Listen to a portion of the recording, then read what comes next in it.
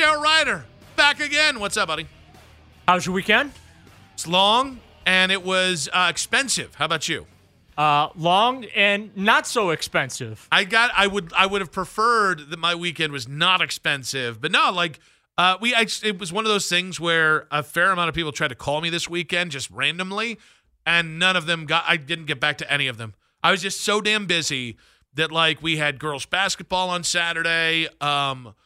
Sunday, I got my first hibachi experience in about 25 years for my nephew's birthday. Oh, good for you. That was long and expensive, although I did look like the hillbilly of the family bringing in 2 cocktails as we were sitting down. And I was like, oh, yeah, it's for me and Vanessa. We all knew the truth. You're just doing a little double fisting. And then yesterday was the daddy-daughter date day because Ness actually had to work. And so Barnes & Noble, Bob's, bowling, all the bees yesterday.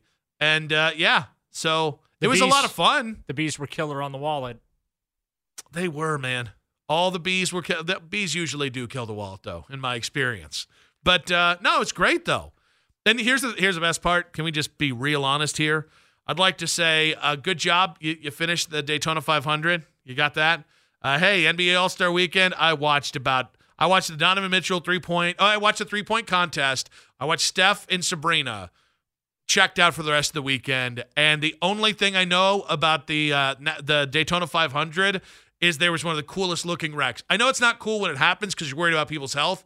One of the most interesting things about that sport remains the big car wrecks. I'm sorry to be that guy, but like if you don't have a car accident or like a big wreck, I'm like, I'm here to tell you missed nothing, and it was everything you thought it could be.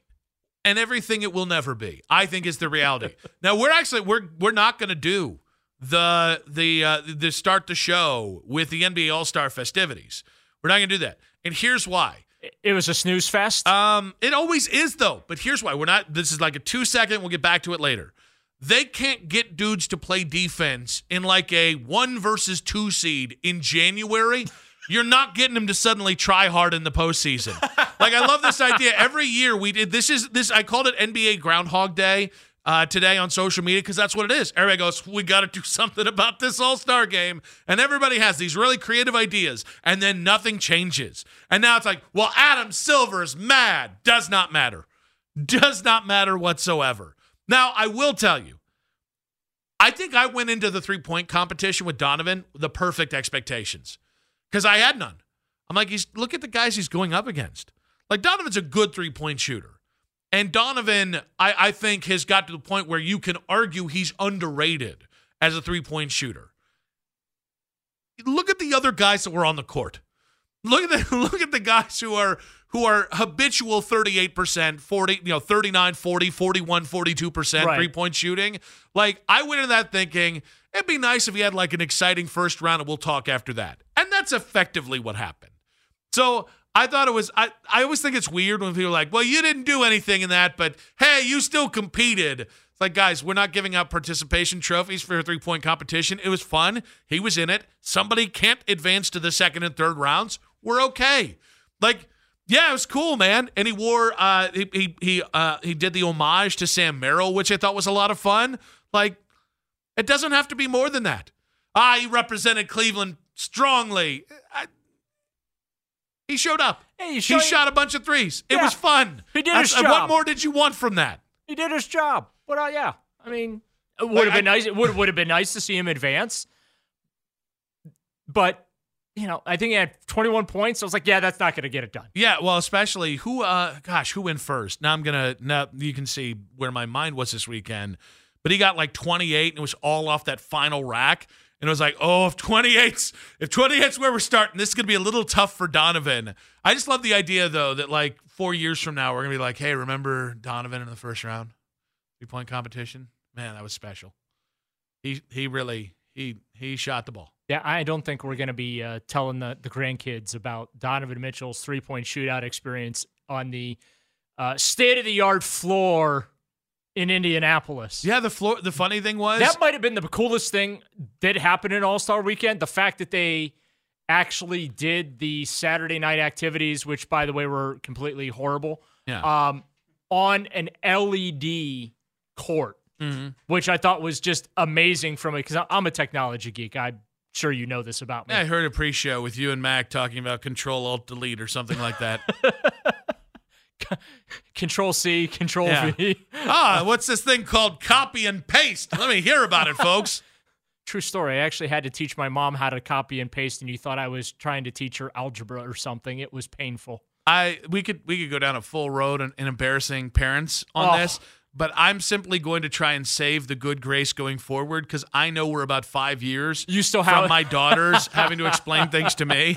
So I'm going to try and use. I'm going to try and you're going to build up the keep good karma. some goodwill, some good karma, as it were, in the hopes that it pays dividends in 5 years when they're like, God, Dad's an idiot. Like, he used to be the guy that set all this up. What is his problem? But yeah, you are tech. No, you know, my favorite thing about the LED court was it wasn't just kind of moment to moment. It was Sabrina and Steph, almost like the half court shot from behind when they would kind of pan back to that. I saw it a lot on the social media clips where it was just a different view of it, and it was honestly it felt like it was a mile away, but you just really got a sense of the distance on those longer threes. That was really cool. Yeah.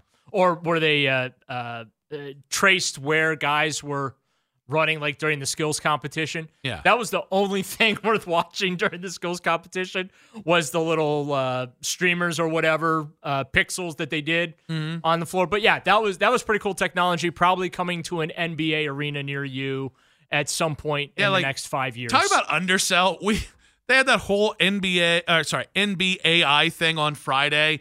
Oh, look at how cool this is. You can have an NBA game set to the theme of Spider-Man. And I'm like, that does nothing for me. If I want to go see Spider-Man, I'll go see Spider-Man. Right. But like they completely undersold this.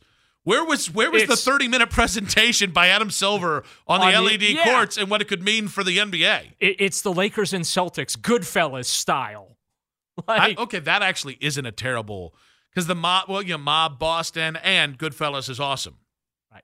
I want the slow panning though, and as long as I can remember. The object was basically to kill fools. But it's LeBron. Right. As long as I can remember, I wanted to be an LA Laker, and then it just right into the 5-minute montage. There's AD. There's Rui. There's Gimpy Joe. Like when you start getting all the nicknames in there, now you're into it. Yeah, if you just say, I want to watch a Transformers movie starring the Cleveland Cavaliers. No, that sucks. That's awful. You give me like a throwback, like the Quick and the Dead. You give me Quick and the Dead, but it's with like the San Antonio Spurs, because Wemby would be a badass cowboy, like 7'5", and he's also rail thin. Good luck shooting that. With that Desert Whistle instrumental. Oh, yeah.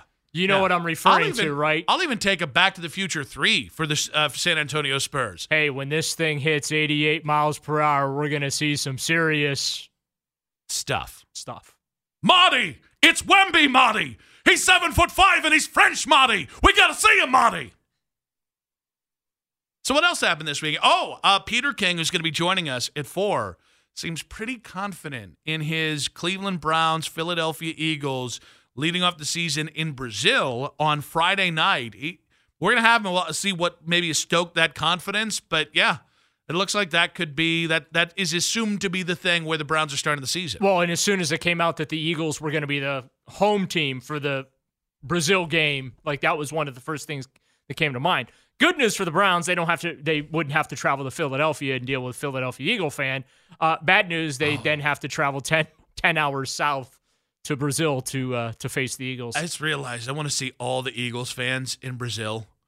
Brazil is such a happy place. It's if you've never been there, like it's so vibrant. It's such like it's just the musicality of a city, or not just a city, but of a country. Like, and then you have just the most miserable, drunken, fist-fighty bastards on the planet. Browns and Eagles fans. Great. My God. Well, no. I think Browns fans are going to be the super chill ones. Yeah. I think Browns fans are going to be the ones like, Carnival. Yeah. The Eagles fans are like, does that mean something about me as a man? What are you talking about? Let's show you how we do the Muni line. I just realized I don't have a Philadelphia. I got a Boston. I got a New York. I do not have a Philadelphia. I got to sharpen up on that one. It's funny because I have just poo-pooed all over the international games. NFL international. Yeah, I'll be honest with you. They're in Tottenham. Ooh, they're in Munich. I was going to say, you didn't enjoy the trip to Germany this past year?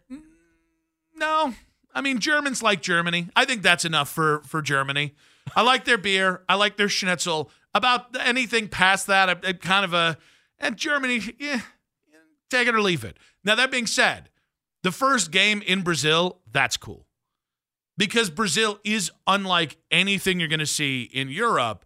And all due respect to the English soccer culture and, European soccer culture. Or as they call it, football. Football, the best vibes in actual soccer is in South America or are in Spain. I will say the one thing that's most entertaining to watch about the European NFL games is they get more excited for the field goals than the touchdowns. Yeah. See? Dustin Hopkins, this is your Super Bowl. Should we bring back Cade York? Right? Should we maybe bring him back, do 2 kickers for 1 week, just so Cade can have a moment as a Brown? It's over the bar and through the pipes. Yeah. Okay, so that's no to him coming back. All right, that probably does make sense there. But no, I'll be honest with you. I have no interest in other international games. Maybe it's because it's the first one. Maybe it's because I'm waiting for him to do a Japan game. Why? Well, I mean, Major League Baseball's tapped the Japanese market, and I think that would be an interesting, unique experience for the NFL. Did you just one-up me? Because I was all like, yeah, Brazil, that's a fun. And then you just went to one that they haven't done yet? Yeah. Okay. That's how the show's going to go today. I like to think of this next conversation we're about to have as the NBA All-Star Weekend of sports topics, because it is much talked about. It is much ballyhooed, and in the end, the salary cap is not real. But that's what you think. I know. Here's the thing: you're about to put forth so the NFL salary cap is going to increase reportedly up to $250 million. That's a $26 million hike. And Andrew Berry right now is doing cartwheels in his office. And so there's a very, very valid reason why this is good for the Cleveland Browns, because of some of the flexibility that offers up. And you're about to offer up a great take on it. And I'm just going to sit here and chill and just enjoy. And laugh at me. You know what? Let's see how this plays out. But why is this a good thing for the Cleveland Browns? Look, we've already had the debate about what should the Browns do with Deshaun Watson's contract this year. Obviously at $46 million a year. His cap figure this year is $63 million and change. Do you stand pat? Do you restructure? Roll the 46 into from a salary into a signing bonus? Throw another voidable year on the back end of the thing to lower his cap figure? Stretch this whole salary cap charge, if you will, out? And if this is true, what is out there, that the cap is going to go up by another $8 million, which was not anticipated in the original calculations, then... So the original calculation is supposed to be like 242, right? Yeah, okay. Ballpark 242. Now we're looking possibly up to 250. And my thing is, look, I am not a fan of restructuring Deshaun unless it's absolutely necessary to bring in any and all pieces possible to help this team get over the top, what you and I have talked about in the past. Otherwise, if you can get away with not doing it, I say get away with it and don't do it. Mm-hmm. Take the $63 million cap hit this year, and then when you go into future years and you want to do the restructure thing, or hopefully he plays well enough to merit a contract extension, then you can, do some more salary cap gymnastics. But we saw this last year. The Browns are going to carry about $31 million and change in unused salary cap space from fiscal year 2023 into fiscal year 2024 for cap computation purposes. So when the new league year begins, the Browns have to be in line under the 2024 salary cap. So that's, at 4 p.m. was it March 13th or whatever free agency begins. That's when they have to be there under the cap. So we're going to see in the coming weeks, we'll see some restructures. We saw it last year. They restructured Myles Garrett. They did Joel Bitonio. They did. I think they did Denzel Ward last year too. Where they just basically take salary, convert it to the signing bonus. Sometimes they slap voidable years on the back end. Sometimes they don't, and that lowers lowers their cap obligation for their charge for that particular year, and opens up space. And this is a year where the Browns need to roll over that type of space so they can get under the cap. They can still keep doing this restructure thing with other contracts, and it's not a problem. It's the stroke of a pen. The New Orleans Saints did this for years with Drew Brees. They're still doing it. Yeah, every offseason they would go in $45 million over the salary cap, and within 30 minutes, boom, they have $25 million in room to work with. Just a couple of strokes of the pen, because there's boilerplate language built in to many of these contracts to where the player the player has already agreed to the restructure of contract when he signed the original deal. Because there's boilerplate language usually built into the contracts that say, hey, club retains the right to convert your salary into signing bonus for salary cap computation purposes. And the players don't care because they get the check when it gets converted to signing bonus. We'll use Deshaun as the example. When they did Deshaun's last year, they took the veteran minimum, and I realize this is getting into the minutia, but just trying to explain to folks how this works. Can we get a little careless whisper behind this? Yeah, can we, or maybe just some smooth jazz here? Give it a second. Let it breathe. We're getting into the minutia. If we get into the minutia, I like to get a little randy myself here. All right, you ready? All right, I'm ready. Back ready. Oh, this is good. Yeah. All right, now give it to me slow. Little mood music. So, like with Deshaun Watson. All right, but don't do that voice because that's very, very creepy. That was the point, by the way. Yeah, I'm sure it is. Congratulations on getting the bit. Is that the voice you use from the bushes? No, that's the voice Mac uses from the bushes. We deflected it. So Mac's got the nicest camera for it too. I know, and the perfect Amish beard too. I digress. So with Deshaun last year at $46 million, they take the veteran minimum, which is like 1.5, something like that. You deduct that from the 46. I don't know what this is, but it's careless whisper. It's so bad. It's just good. Go with it.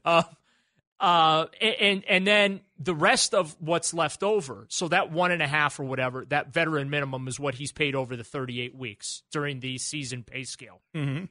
The 44 and change. I'm listening. I know. I'm really trying to get through this. So the 44 and change that's left over goes into a signing bonus, and the team just cuts the check for $44 million. Just cuts that check. So the player doesn't care. He still gets to pay same amount of money. Okay? It's just a matter of how he's getting paid. And don't worry about the look I'm giving. Just keep swinging the hips. Yeah, come on. This is baby making music right here. So that's basically what the whole kicking the can down the road with the salary cap and opening up space by converting salaries into signing bonus and stretching it out over the length of the deal, which is where the voidable years come into play. Now, what happens is, depending on the number of voidable years, it just keeps getting funnier. I've never heard it better. I mean, this is the most interested I've been in the NFL salary cap ever in my life. Like, God, if they only done this with chemistry in high school, I might not have to resort to being on radio to feed my family. So what happens is when Deshaun's 5-year contract comes due, Tell us what happens. He's in that final year. The voidable years going into the next year, that becomes that spread out cap charge, whether it's 1, 2, 3, 4, whatever it is. Doesn't matter how many. It becomes one bulk cap charge. At once? At once. Oof. It's a mighty big cap charge there. It could be, depending how many voidable years you throw in there. Oh. So that's why you saw the headlines yesterday, like Baker Mayfield, Mike Evans, and all that. They didn't get their contracts extended. Got all those voidable years. All at once. All those cap charges come due. Too beaucoup, some might say. Time to pay the piper. So yes, the salary cap is a manipulative or manipulable myth, but it's pretty not important. Even paying attention to the words you're using. Yeah. I know. I'm just lost in your eyes over here. I can't help it. I'm seeing the Daryl magic.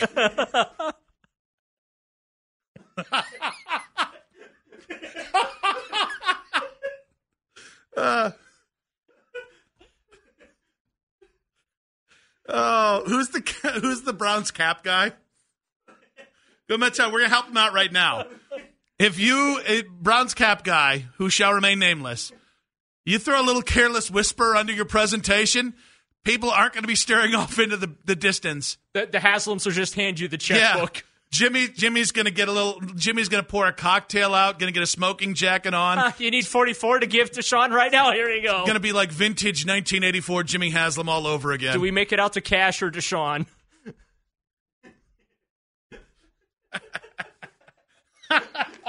They pay us, folks. That's the last time I try and have a serious conversation. Well, with no, you. you were just, it was flowing. Like, I mean, it's, you say it doesn't matter. You say it's fiction. It does matter, but there are ways to manipulate it. Who does it matter? Who does it matter to? It matters to the league office, because if you're not in compliance with the cap, you can't do anything in free agency. I'll tell you who it matters to. The Spanos family. The cheap-ass owners in the NFL. That's who it matters to. You mean the Brown family? No. Them too. Yeah, of course. The Bidwells. The Bidwells, the second Careless Whisperer hit, they checked out. They're like, no, this doesn't do it for me. This whole moving money around. No, I like as many of the ducats to be mine. I don't want to have to. I don't want to have to pay until I actually have to pay. Yeah, like what's this nonsense that I have to write a check for $40 million in the offseason for a signing bonus? So it's not that the salary cap doesn't matter. I just don't think it matters to the Browns. No, it doesn't matter to the Browns. And like specific to your point, like, do I care if they do or don't move the money around this year or not? Not really. Because the reality is, it's just 1 year. So, yeah, $65 million is a butt ton, $65 million over the course of 10 years, which is, again, their point. We view this as a 10-year endeavor. I don't know, man. Like, I listen. I think the reason why it's the best for the Browns is it opens up maximum flexibility for you to do as much as you want or as little as you want. The Browns have the ultimate advantage. Yes. They have owners that will write check after check after check in an effort to win. Even back in the 4-44 days where we just, it was a knee slapper watching them take the field every week. Yeah. They spent money. They gave Brock Osweiler. They traded for Brock Osweiler and paid $16 million so they could add a second-round pick to the arsenal. But right? I think that's like the greater point here is like if the contract was either not fully guaranteed, which is another part of this, or if the contract was maybe a 3-year contract instead of 5-year contract, which would almost half the kind of window that you're thinking about, I think I'd care more. And it's not. It's funny. It's like I care, but like. I don't see a huge difference when that number does finally come due. If you get to a point where the salary cap doesn't continue to rise, right? And right now it feels like it's on the upward, and we'll see when it ever kind of levels off. As long as they keep adding revenue streams, and for all the folks that mock the playoff game on Peacock or the Black Friday game on Amazon Prime, right? For all moving. Sunday ticket from DirecTV to YouTube TV. Like, for all the people that, work themselves up in over all these changing technologies and distribution platforms, it's why the cap keeps going up, because it's giving the NFL more and more revenue streams that did not exist. And you have these platforms that have as much money, if not more money, than TV networks have to give the NFL. And the TV networks are giving the NFL billions of dollars a year. So if the NFL can sell a playoff game for $150 million to be streamed on Peacock, and they have, I don't know, I forget what the number was, 50 million or whatever that stream that thing. NBC, Fox, ABC, ESPN, CBS, for the money that they spend, of course they're going to push product on people. It's the same thing with why advertisers spent $7+ million on ads for the Super Bowl. It's to reach people because 100 million people are watching that thing. Okay? So, of course they're going to push their streaming platforms. NBC will push Peacock. CBS is going to push Paramount Plus. ABC, ESPN is going to push Disney Plus. Like, that's where this is all going. Now, the commissioner did say, hey, there's no way that the Super Bowl will ever be a streaming exclusive event, which obviously is good. But, like, it's the same thing with leagues going to cable. off of TV. I'm old enough to remember when the Cavaliers and the then Indians were on WUAB Channel 43. Now we're going to get a couple of Cavalier games sprinkled on Channel 43 coming up here in the coming months. But like that's where you used to watch games. Then cable came along and it became Sports Channel, and then all the other iterations that have since followed that. But it's just part of that evolution of not only distribution platforms but revenue streams. And as long as that stuff keeps happening and they're able to keep bringing in additional hundreds of millions of dollars above and beyond what they already have aligned for the next decade, cap's going to keep going up. And you're going to not have to worry about your quarterback being paid $50 million a year. But I think this all kind of leads us to the point where I think, for me, when we think about the Deshaun deal and succeeding, I just think about it from on the field stuff. Because all the business stuff is phony baloney stuff. Yeah, this is the first time the Browns actually have had to pay a quarterback top-tier money. Well, but like my point is, because of the situation there on the cap, if you had done this a decade ago and it didn't work out, it would have been devastating. And by the way, the cap was still pretty soft 10 years ago. I'm old enough to remember when Art Modell went panhandling to every bank to come up with $17 million to pay Andre Rison. And what a smart decision that turned out to be. Fabulous. But worked out so well. But I look at it and I'm like, everyone's going to harp on the $230 million. No, it's the 6 top 100 picks that you gave. That's the more deadly thing. If it was L.A. with the Spanos family, it'd be completely different. Then it would be, all right, well, you're robbing Peter to pay Paul with Deshaun's contract. But that's why every time somebody comes out of the woodwork to say, Brown's got to get out of this, it's the dumbest thing in the world because, one, the salary cap doesn't exist for people like Jimmy Haslam, for people like Jerry Jones, who's done this kind of thing, for the Saints. I mean, there's like 6 or 7 teams in the NFL that just outspend everybody. Well, look at what happened with the Buccaneers this year, right? The reason they signed Baker Mayfield to that $6 million plus incentive type of a contract was because they had to swallow the cap charge left over from the voidable years when they had Tom Brady, right? And at some point that's going to come due. But from Andrew Berry's perspective, right, he's projecting the cap is going to remain on this trajectory so that when the time comes and let's say it's a 30, just I'm throwing an arbitrary number out there. Let's say it's a $35 million dead cap charge for Deshaun Watson when he's not here. Should we bring back the music? No. It doesn't affect anything negatively. So we're going to bring this back later in the show because there's an angle of the Deshaun thing. I don't have to explain this again, do I? No. We're done with Careless Whisper? You're spent. You've got your one good performance in on cap numbers on the show. I need time to have a recharge. cigarette, maybe get some electrolytes in your body. You'll be fine. We have not talked a lot about the NBA All-Star Weekend because, quite frankly, everybody and their mother has built their shows, and I listened to a lot of shows this morning. It was like 50% of a 4-hour show on a game that everybody agrees is unredeemable, cannot be redeemed. What can be listened to and reacted to are some of the comments that have come out this weekend. Doc Rivers made a bunch of excuses this weekend and pissed off half the NBA. Adam Silver's own comments on the dais handing the award to the winning team. But maybe the most interesting comments came from LeBron James, who talked about whether or not he would like a retirement tour or not. I have not mapped out how many seasons I have left. I know it's not that many. I also don't know if I will kind of take the farewell tour or will you kind of just Tim Duncan it. I'm 50-50 because there's times where I feel like I guess I owe it to my fans that's been along this journey with me for 2 decades plus. That seems cool. But the other side, I've never been that great with accepting praise. It's a weird feeling for me. I never really talked about it much, but it's just a weird feeling for me. But I am a Laker, happy and been very happy being a Laker the last 6 years, and hopefully it stays that way. But I don't have the answer to how long it is or which uniform I'll be in. Hopefully it is with the Lakers. It's a great organization and so many greats, but we'll see. I don't know how it's going to end, but it's coming. He really threads the needle there, and to make sure he gets the Laker melodrama in there with, am I going to do farewell tour or not?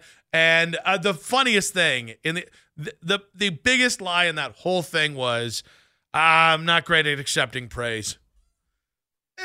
You dubbed yourself the king from a very young age there. I believe it was the Lakers bubble title. I want my damn respect too. It seems as if you've done a pretty good job. You've got the Nike myth-making machine behind you. I love LeBron more than just about anybody. We're both just two kids from Akron. But I'd like, in all reality, the biggest lie that man ever told was, I got this. When people give me praise, I just can't accept it. Just not used to it. Hasn't been happening since I was 15 years old. You came into the league wearing a Chosen One tattoo across your shoulder blades. Well, yeah, but he had when that guy was sketching it on, he was like, I don't know about this. Oh, this doesn't feel right. That might have been the most full of it 40 seconds of audio I've heard in a long time. First of all, he absolutely knows how long he's going to play. 100%. You can't tell me he has not mapped it out to a T other than where he's going to play. That is number one. So we'll just go ahead and cross that off. Secondly, he absolutely wants the victory goodbye tour. Of course. Yeah. I mean, I can't wait for him to sign the one-day contract to retire a Cavalier. You know that's coming. The praise thing, he always wants his flowers. He always wants his credit. He launched, let's be honest about it. He changed the game of basketball at the NBA level professionally in ways that Michael Jordan didn't, in that he changed the business side. He is, I would say, one of the founding fathers of the player empowerment movement, where players could dictate not only how long they stay at a particular spot, but once they leave, even when it comes to being traded, took that power away from teams and said, no, you're going, just like the first time he left the Cavaliers, I'm going to go to Miami. You're going to trade me to the Miami Heat in a sign-in trade.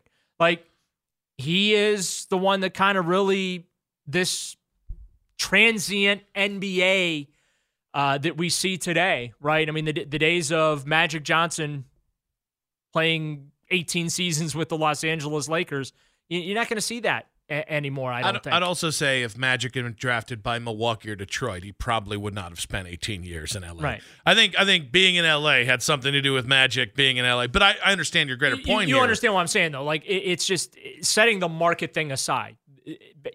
Hate to be back in the old days, guy, but those days are gone. You're just not going to see a lot of players start and finish their careers with the same teams anymore. It's not how it works. And it's not just an NBA thing.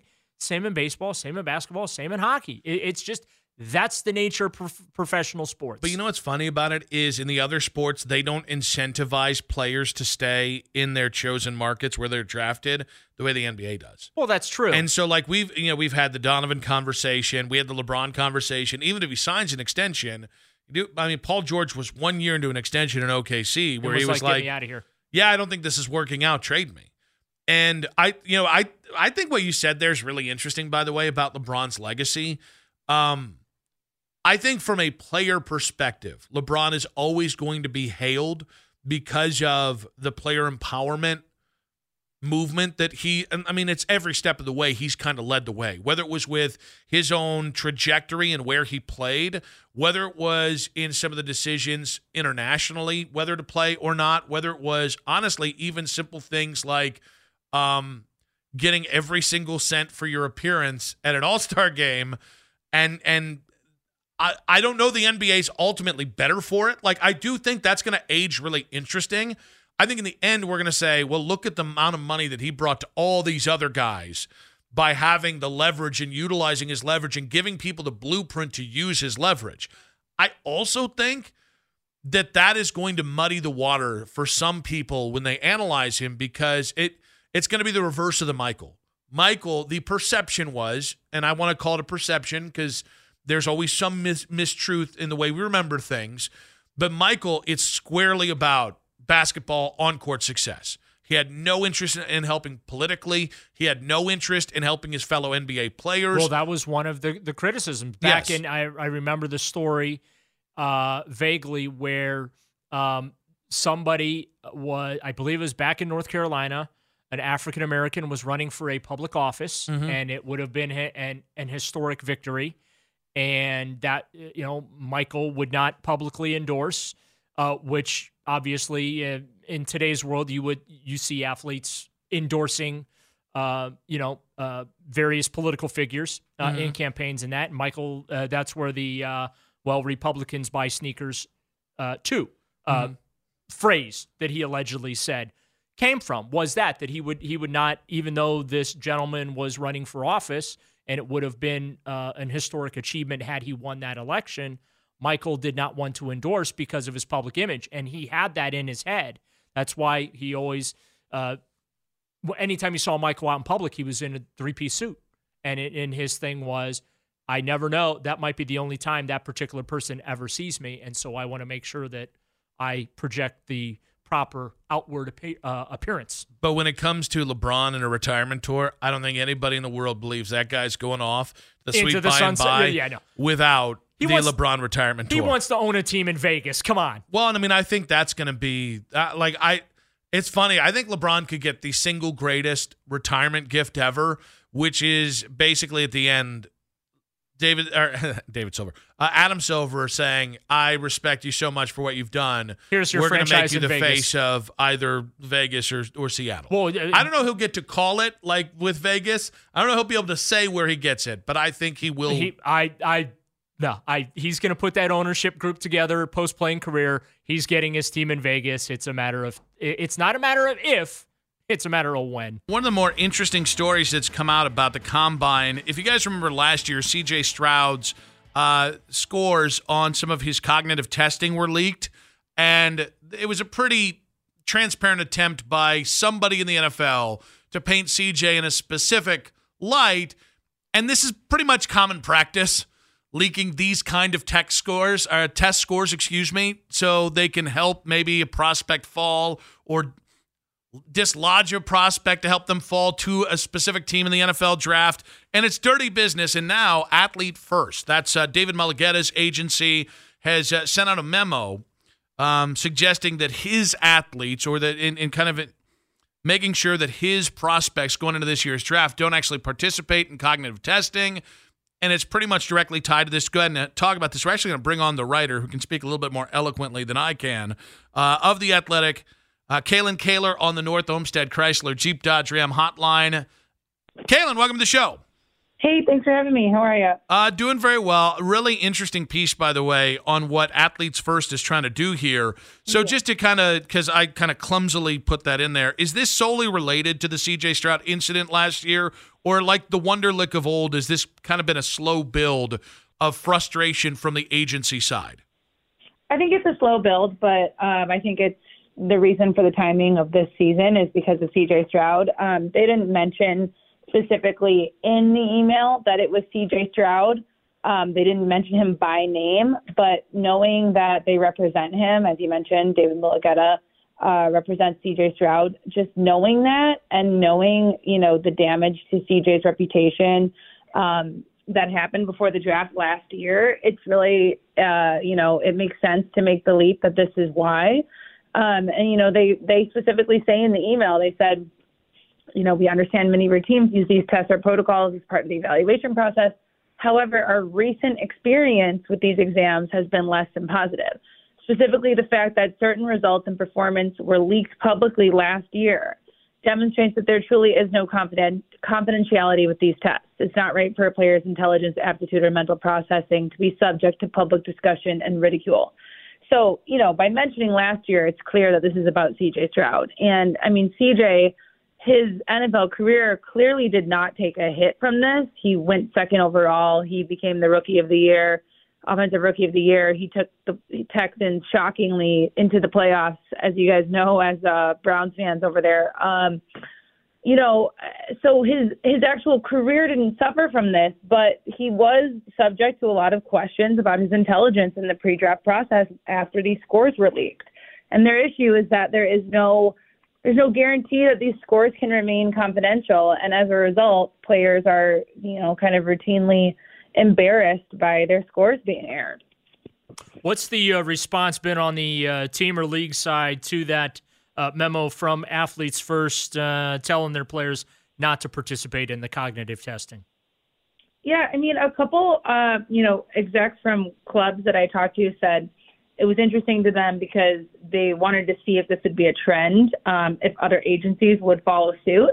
And something else to note here is that, while this is the agency's stance, players are still, operating under their own free will. So if an athlete's first player decided, it was in their best interest, they want to take the test, they can still take it, right? Like, they're still independent people.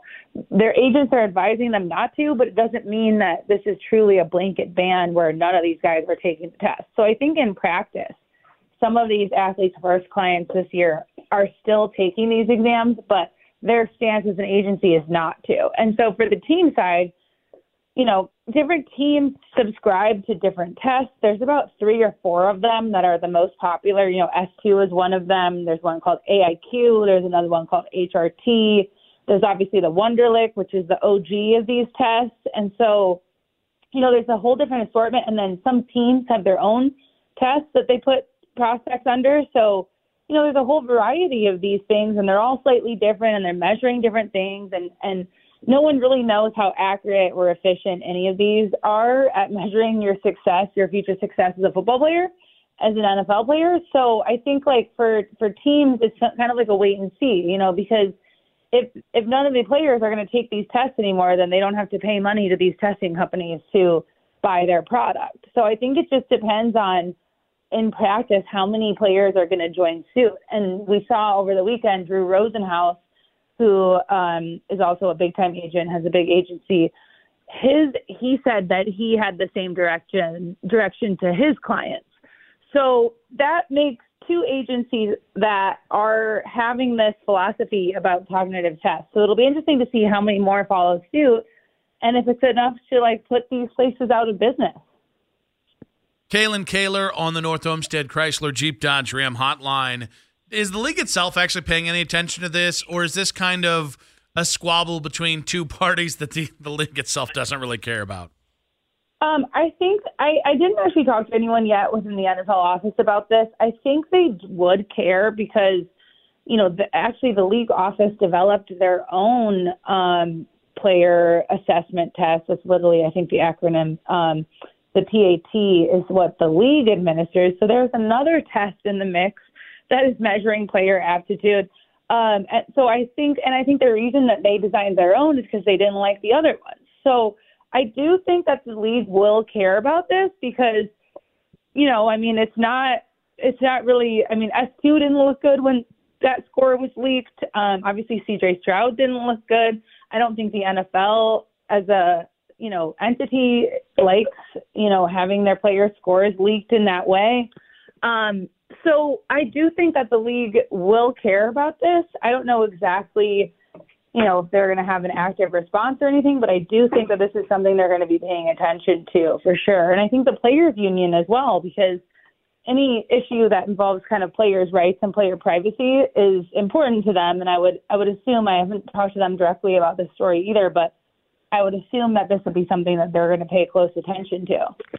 There have been recent questions about just the necessity of having a combine today. Are agents starting to feel like maybe the combine is becoming more of an event, not so much for, medical clearances and background checks and things like that, but, just an excuse for teams to find other ways and reasons to not draft their players? Yeah, I think it's more of a concern of this isn't necessary just because, and what's really interesting, this is kind of a tangent, but what's really interesting is the Big 12 this year is basically having their own combine. So it used to be that every school would do their own pro day, or the big schools would all have their own pro day. And if you went to a small school, you could just go to a bigger school's pro day. But right now, new this year, the Big 12 is doing a 3-day almost Big 12 combine where all of those schools, all of those prospects will be going, I can't remember where it's at, but they're going to be going to the same location and all doing their pro days within 3 days of each other. So instead of each school having their own separate one, they're combining. And so I think if that model were to happen, then that sort of eliminates the need for one big combine. I don't know. There's a whole debate to be had on whether it's actually productive or not. And it's definitely productive from a free agency networking standpoint because, I mean, Albert Breer reported earlier this week that the Bears are going to know what they want to do with Justin Fields by the end of the combine because they're going to be having those conversations with what is his trade value, you know, what do we think about the quarterbacks by then? And so I do think the combine still has a lot of value, but I think like it can feel a lot like a dog and pony show, and it can feel a lot like, okay, why are we putting the players through all of this when, you know, the 2021 season happened where there was no combine and like everything was fine. And actually another tangent is I would love to go back and look at that draft class and see the 2021 class where, you know, scouts weren't able to be in person as much at schools, where there was no combine, where there were no pro days in person. I'd love to see how how many players from that class are getting second contracts or how many played, you know, what's the measurement of success there? I don't even know. I think it would be a very hard thing to measure and determine, but it would be interesting to see how the COVID year where things were limited, how did it affect player evaluation? Because I think there's some old school scouts who will tell you that all of these things are necessary. You've got to see them in person. You have to show up to the games. You've got to do all these things. And there's other sort of newer school scouts that will tell you, yeah, I mean, you need to interview them, but like you can get most of this from just watching film. So, yeah, there's always going to be a debate on how useful the combine really is. All right, you stepped in it there. You mentioned Justin Fields' name. He no longer follows the Bears on social media. We know what this means. So now, I just need you to stake your claim. You need to put your foot in the sand here and let everybody know your allegiance. Are you keep Fields or are you take a quarterback at one for the Bears? I'm actually kind of in the camp of doing both. So with a caveat, like if you can get good value for Fields right now that you think is worth it, and that might be like a conditional pick, right? Like it might depend on how he's going to play next year. I do think teams should utilize conditional picks and trades a lot more than they do. So I think if they can get what they think is fair value and like a good market for Justin Fields, which obviously is going to mean multiple teams want him so you can play them off each other, then I think they should trade Fields. But if that's not happening and they're not satisfied with that, you know, they do have leverage where they can just be like, well, we're keeping Justin. You know, we're fine keeping Justin. And in that case, I would also draft Caleb Williams. And I would say to Justin, this is a very delicate situation, but I would say to Justin, hey, you are going to be a free agent next year. This is your season to show off. Like, do your thing, and you'll make a lot of money next year. And meanwhile, you have Caleb in the building. You give him sort of the Patrick Mahomes season to learn, to figure it out. And then next year will be his big year to start. And he has, you know, a year to learn, a year to grow, and see what happens. That's how I would do it. But I know that there's probably a lot of flaws to that because, you know, you're dealing with egos, you're dealing with different personalities and things like that. So I don't know. I doubt that's what they're going to do, but that is an idea that I've kind of warmed up to. Kaylin, great stuff on the Athletes First story there. That was really good stuff. And then you might have just changed my mind on the Fields thing. And so, and I'm a stubborn person, so I give you extra kudos on that. But we appreciate your time. Thanks so much, guys. Kaylin Kaler there on the North Homestead Chrysler Jeep Dodge Ram hotline. Find her work on The Athletic. Great stuff on that scouting combine. The scouting combine's not different, and it's been interesting to see the last 5 to 10 years how things like cognitive testing of these players, which honestly, it's the one thing I wouldn't mess with if I was a team, because that can tell you about cerebrally about a kid as much as any of the physical testing can. I'm still at a loss that 10 years after the first, not the first time, but one of the greatest times of weaponizing a Wonderlic score, which was Jameis Winston. I'm befuddled by the fact 10 years later we're having the same fight about basically different kind of tests. Both cognitive, but, you know, now it's the S2. Now it's that instead of the Wonderlic. Yeah, it was always interesting to me how there were just certain quarterback prospects, how their low Wonderlic test scores would always make their way to Adam Schefter and Ian Rappaport's phones. And other quarterbacks' Wonderlic tests were the great mystery of the world. And there's a lot of dirty pool that goes because it's a high. You got 32 franchises competing against each other for players. There is a place for cognitive testing, 100%, and especially for quarterbacks. Yeah, because there's so much that they have to be able to absorb and regurgitate and read and react to. But where it gets out of hand is, like what you said, when the results of said tests are weaponized against those kids. That to me is wrong. Those are it should be like certain medical records, right? I mean, if a guy has a previous shoulder, you'll see that come out in the combine. Oh, the medical testing has revealed so-and-so had a previously unreported shoulder injury or something like that, right? That's one thing, but that's still not great, by the way. No, it's not. But when you're using a player's test results against them, right? I mean, if a guy runs a slow 40, that's public domain. We're all watching the 40-yard dash, okay? Guy's carrying 2 trunks of stuff on his back as he's trying to run the 40. Stuff happens, right?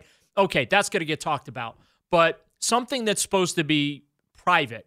And there are non-disclosure on both sides of the thing about don't disclose this. Right. And there is an expectation of privacy from the prospect's perspective as well. Mm-hmm. But what you'll have is a team might have their eye on a guy, and so they will leak to the media all the bad things because they're not in position to get the guy if the stock stays up. They need that stock to drop so that player can fall in their lap. So the C.J. Stroud thing was different because it was to a guy that was a NFL writer but had spent most of his career in Milwaukee. Bob McGinn, I believe was his name. I want to say McGuinn, but that's not his name. Bob McGinn, who is no longer working for The Athletic, by the way. But most of the time, the thing that pisses me off is that Schefter and Rappaport play in those waters. Well, they don't need that to help their relationship with teams or with agents. And so when they do it, if it's random, guy that's trying to come up as an NFL writer, I don't love it, but I'm like, okay, yeah, I see what the person's trying to play the game. I do not understand Ian Rappaport and Adam Schefter with as many connections, with as many special favors as they could call in. I do not understand them engaging in those waters. That's what I think is dirty. Yeah, and there is a certain game that the insiders play as far as exchanging information with trading information, if you will, to get information. I mean the famous piece that was done on Schefter, and that was a big part of that story where it got talked about. As part of the job, if you will.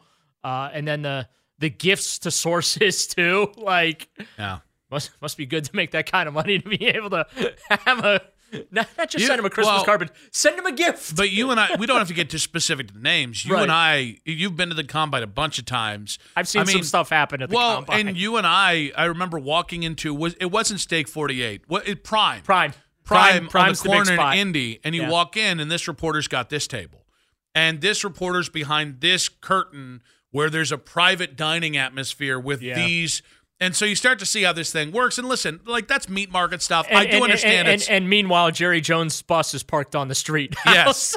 So I do understand some of this but I think a lot of this is just on, I think this is where things like journalistic integrity matter. Yeah. And to me, I look at Schefter and I look at Rapp and I say, you should be above this because you are intentionally by hitting send on whatever text you got from somebody, you're participating in the and tearing down some young kid's career without the context of what happened.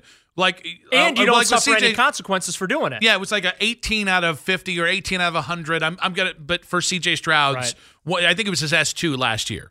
That has no context with why, how, all the things that actually matter that might give you context to how teams think about it. It's just put out there in the public domain like it's a 40-yard dash or a shuttle test time. Yes, and then that same person goes, well, I don't know why anybody's mad at me. Yeah, you should have some integrity on this. But I got to give Kalen Kaler some credit because when she first started, we asked her at the end, we were like, hey, what you got to stake your claim, Justin Fields or you take a quarterback at 1 for the Bears. Because all signs are the Bears want to have their plan in place by the end of the combine, which is honestly, I think that's setting up to tell you they're probably already leaning very heavily in one way. You can guess which way it is. I have a feeling Justin Fields might already know which way they're leaning as well. I would assume that him unfollowing them on social media, which is the new ghosting of just, well, now I'm not going to follow your team on social media. How about that? Remember, Browns fans got all hot and bothered because T. Higgins started following like Deshaun and Denzel and Amari by the on way, Instagram. It does matter in college. And the only reason I point to that is Will Howard following everybody and their mother on social media that has anything to do with the Buckeyes, including Quinshon Judkins. A week later, they're both Buckeyes. I digress. I was initially going to tease her for riding the fence on, well, I think they should go to Justin and say, hey, next year's all you, but we're going to take Caleb Williams, and we're going to let this play out. But I actually think similar to what the 49ers did. Yeah, but here's the thing. Now I think we've entered to this era where you just the penalty for getting it wrong on quarterbacks isn't what it was 20 years ago. Except for fear of the Browns. Well, I mean, I meant more that that was a self-imposed penalty. Because, I'm just saying. Because they gave the fully guaranteed contract and the 6 top 100 picks, all that. But what I mean is, like, when it comes to drafting a quarterback at 3 and them busting, or drafting a quarterback at 1 and them not working out, it's not the organization killer. It doesn't set you back for 5 years the way it used to. And I think the genius is, like, it no longer matters how many stabs you take at getting the quarterback right. And now it just matters in the end, do you get it right? Like, Brock Purdy, not a franchise quarterback. Until otherwise, it's not what he is yet. But he's good enough that the 49ers can go, oh, what about that Trey Lance guy? It never happened.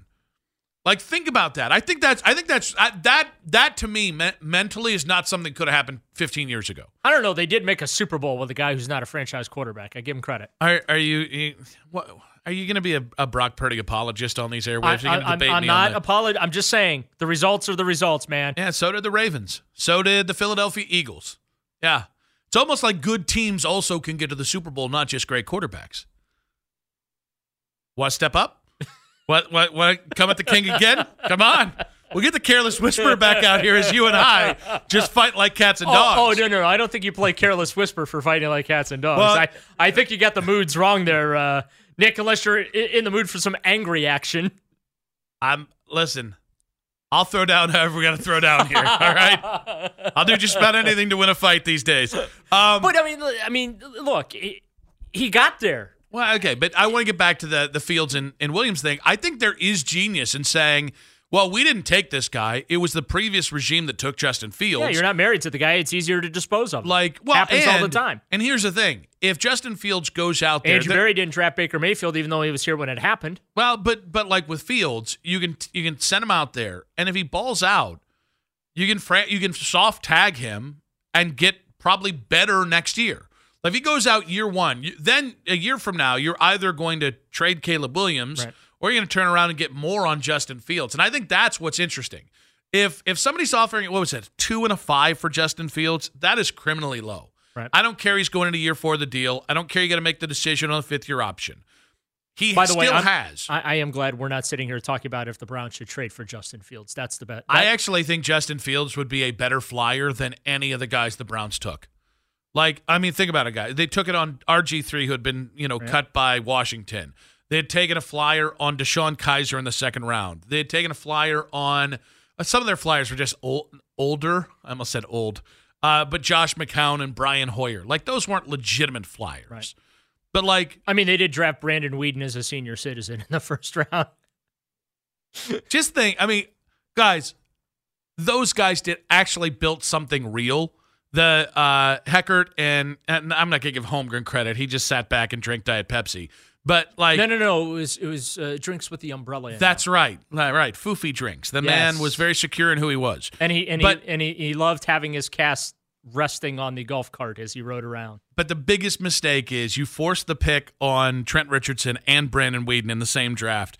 And that made That's all of almost us, as good as drafting Justin Gilbert and Johnny Manziel in the same draft. that made us all go, okay, you can fire him now. But getting back to it, if you can't get value for Justin Fields, why? Like, your whole job is, the whole point is to get a quarterback. Like, why not have I don't like competing. Say, Justin, this is your next year. We'll readdress it next offseason. I think it's kind of brilliant, honestly, because I think it does continue to show people, hey, we're not going to overvalue the impact of or play the quarterback game as everybody else plays it. And you don't have to bring in a bridge quarterback until Williams is ready. Yes. Because Fields is that bridge quarterback. He acts as your bridge quarterback, and you make a determination. And if Fields takes off, then you could always flip Caleb Williams into draft assets in the future. Our esteemed guest on the North Homestead Chrysler Jeep Dodge Ram hotline. You know him as a Odyssey NFL insider. On his latest Football Morning in America, he talks about the Browns in Brazil. Peter King, welcome to the show, sir. Hey, how's everything? Everything's going as reasonably well as it possibly can in Cleveland in February. How about yourself? Well, look, I'm very familiar with Cleveland in February as an Ohio University grad, so been there many a time in the dead of winter and had many a good time. So I'm sure it's good. Oh, it's always good. Now, you seem pretty confident in your FMIA about the Browns, Eagles in Brazil. Dare I to get you to say you'll lock it in, that you think this is going to happen? No, because the decision hasn't been made yet. I'll run you through my thought process, and then you can understand why I think the way I think. Okay, so Philadelphia has 9 home games next year.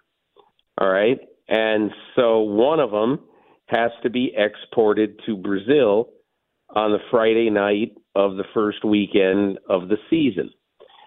And so now you start playing the elimination game. And the NFL, even though it has played 5 division games out of however many, I think 45 games, something like that, over the years, they've played 5 division games as international games. They don't like to do that. They would rather have the division games be on American soil without giving one team a big advantage over another. So anyway, let's assume, even though it's not rock solid, that it isn't Dallas, it isn't Washington, it isn't the New York Giants. That brings us down to 6 games. All right? Here are the 6 foes. Carolina. Carolina has a game in Germany this fall. They are not going to give Carolina a second international game. They're out. We're down to 5. Pittsburgh, the cross-state rival of the Eagles, plays in Philadelphia only once every 8 years. I sincerely doubt that the NFL is going to move the only game in Pittsburgh or in Philadelphia against the rival Steelers to Brazil, so that you got to wait another 8 years for such a matchup to ever happen in Philadelphia. Then Jacksonville. So Jacksonville already plays in England every year. It's quite unlikely they would ask Jacksonville to play in England and then also play in Brazil. All right, so that leaves 3 teams left. That leaves Cleveland, Atlanta, and Green Bay. Now, this is just me. I doubt the NFL is going to put a totally rebuilding team, the Atlanta Falcons, in a huge marquee game on the first weekend of the year. It's not like the NFL to do that, because Atlanta is probably more likely to be 7-10 than they are to be 12-5. So I could be wrong about that. What if they get Kirk Cousins? The NFL could think, okay, let's put Atlanta down there. But as of now, I don't think it'll be Atlanta. Now for Green Bay. Okay, now understand that the Philadelphia Eagles are not going to have a choice necessarily about who their foe is in Brazil. But I can tell you this. They do not want to lose a home game against the Green Bay Packers in Philadelphia this year.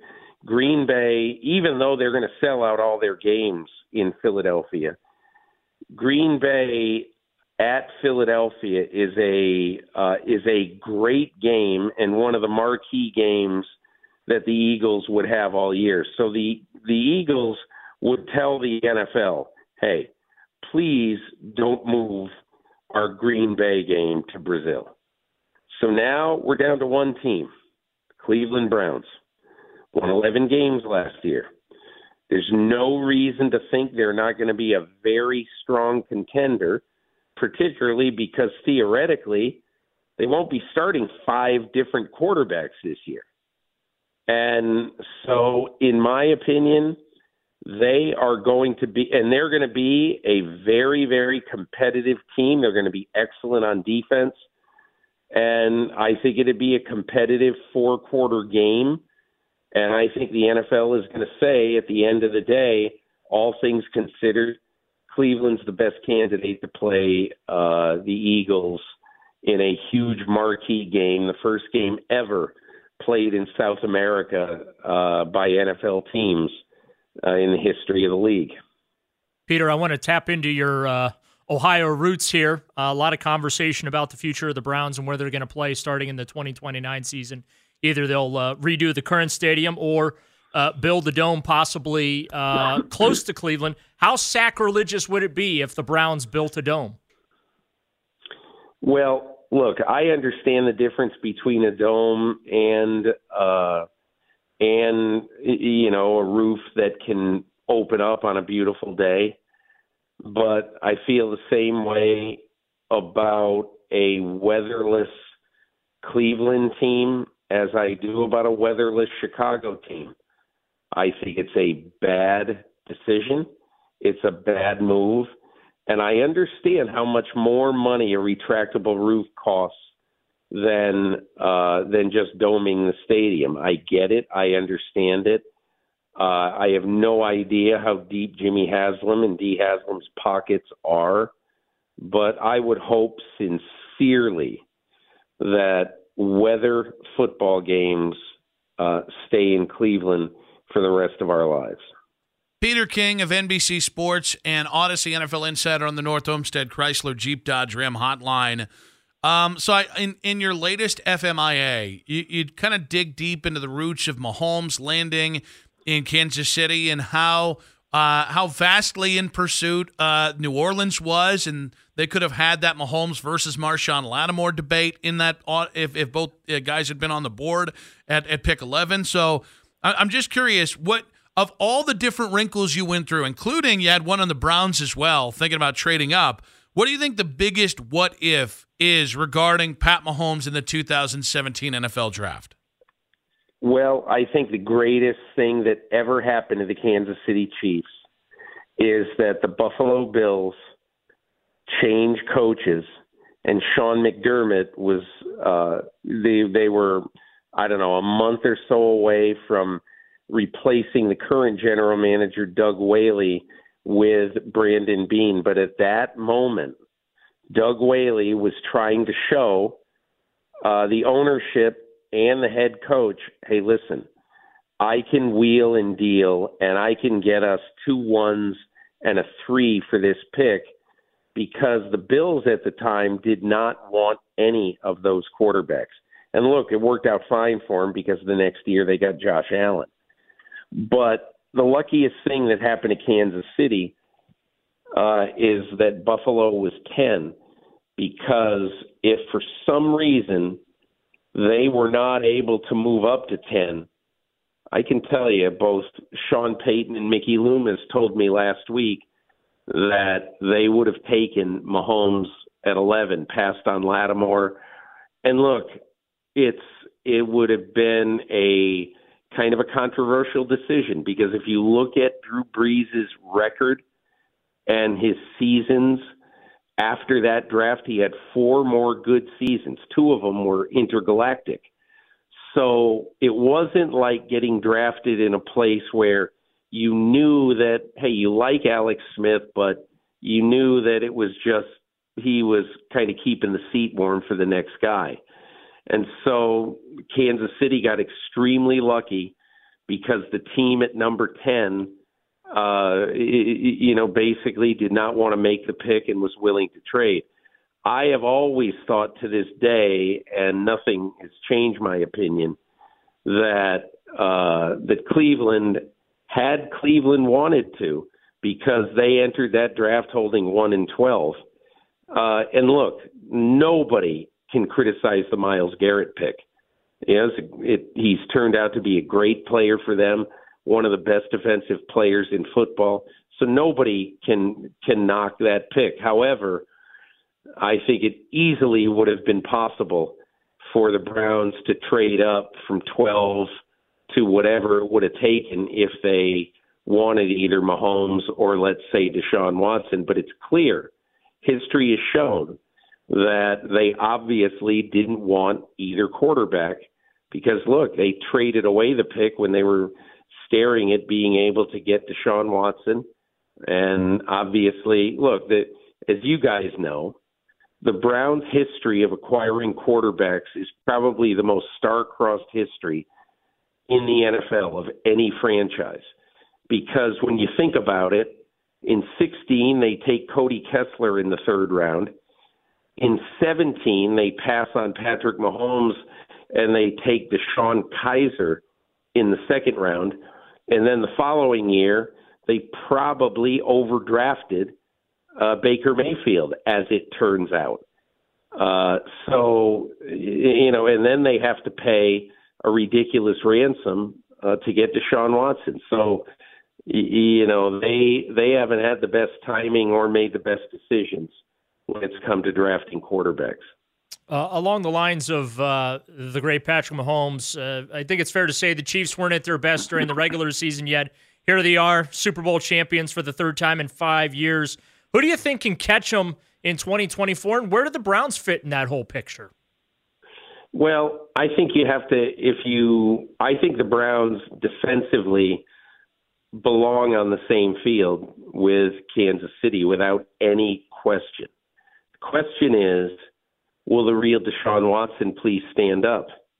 He's now 40% of the way through his 5-year contract, and you would think at the end of 2 years, you would have a very good feeling, pro or con, on what you have in Deshaun Watson.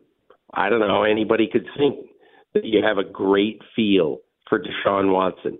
He had some very good moments last year as time went on, but then obviously he got hurt. So you really don't know what he is right now. But, hey, if he comes back and plays as he once did play, the Browns easily could go deep into the playoffs and could challenge Kansas City. But that's the biggest question I would have. I think, at the risk of sounding, like a broken record, I think San Francisco is going to come back very strong next year. I think that they have the quarterback who's making under $1 million, and they're going to be able to do things with their salary cap that most teams are unable to do this coming off season. I wouldn't be surprised to see them sign Joey Bosa and pair him with his brother as bookend pass rushers for them. Joey Bosa has had real big injury problems, so we'll see what happens. But I still think we're so close to the season that, to me, I still think that probably San Francisco and Detroit in the NFC are the biggest challengers. And look, Lamar Jackson has got to play well in the playoffs. He has not done so. And, that's one of those things he's got to show people that he can be a primetime player in January and February. That's something he just hasn't done so far. Peter, publicly, the Browns have been very confident and just across the board that Deshaun's going to be fine coming off this shoulder injury, even though we don't see that glenoid injury in NFL quarterbacks. I'm curious if whether you've gotten any sense if privately they have that same level of confidence that not that it's not a nothing burger, but that Deshaun's not going to be hindered by this shoulder next year. I don't know, and I have zero inside information about what they really think about his shoulder. But in today's world, I would be very surprised if his shoulder cannot be repaired to be back to normal. I just don't see that. Now, I think the only thing I would say about Watson, and look, at some point you've got to wonder about this player's confidence. Because he's not nearly as accurate in his 12 games that he's played as he was in Houston, and he's not nearly as productive. So, like I said before, you've got to see it, and obviously he's going to have to be healthy to show everybody that. And again, I'm sure that the injury is going to be rehabbed well enough so that when they get to training camp, he's going to be able to show everybody what he's got. Peter, Andrew Berry and Kevin Stefanski were 4 years into this thing. Stefanski's won Coach of the Year now twice in those 4 years, taking the Browns to the playoffs, same amount of time. It seemed to have really stabilized this organization, which was basically a turnstile of constant change. Where do you think the Browns, with Berry and Stefanski at the helm, rank in the league's hierarchy of not just respect, but legitimate title contenders? Well, I think they're in the top 10 to be sure, because they've built a good defense. They were able to keep Jim Schwartz on board. And the one thing that really impresses me about Stefanski is, he is very, very good at being cool and not letting things that might bother / upset a football team upset him at all.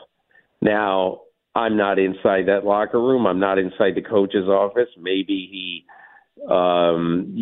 throws some coffee mugs and curses people out. I don't know. I'm not there. We're not there. But I doubt it. And he's the kind of guy who basically says, hey, listen, I'm going to give you every chance in the world, and you are going to have every opportunity to prove you belong, and it's all going to be on you. I think he's done a very good job with that, and I think Andrew Berry has done a good job building the depth on this roster. And, to me, obviously there are questions. Every team has questions. The running backs, I think, that's a question. Clearly they probably need one more receiver this year, in the draft. And look, everybody has needs at this time of year. But I think they have settled into a good groove. But again, we saw what happened. The Kansas City Chiefs, since they got rid of Tyreek Hill, since they traded Tyreek Hill, are 32-9, including 7-0 in the playoffs. And they have not had a 1,000-yard wide receiver. They have not had a 1,000-yard rusher.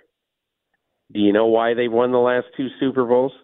Because they have a quarterback who takes his team by the scruff of the neck, and he drags it along with him. And he's not going to be denied. Now, it's easy to say now. We've just seen him do it, and who knows what happens next year. But you need your quarterback to have that impact on your team, to have that effect on your team. And again, I don't mean to be negative about Deshaun Watson. All I mean to say is I have no idea if he's still that guy or if he's going to be that guy ever again. Peter, great stuff as always, man. Really appreciate you. Really appreciate your perspective on FMIA with the Browns, both with Mahomes stuff, which I thought was a fun read, and the Browns in Brazil. Really great stuff, sir. Sounds great, guys. Thanks a lot for having me. Thank you so much. Peter King there, Odyssey NFL Insider on the North Olmsted Chrysler Jeep Dodge Ram Hotline. There's a lot that Peter said that I wholeheartedly agree with, and I want to point that out so I can say that is the craziest friggin' thing I've ever heard. This love fest for crappy weather games is the silliest nonsense that I've ever heard. The people who say that don't live in Cleveland. The people who say that don't have to go to the friggin' park when it's 3 degrees and then you factor in the wind chill and it's -10 and you've got to use hand warmers to keep vital parts of your anatomy from getting frostbitten. This whole thing, and I can prove it to you.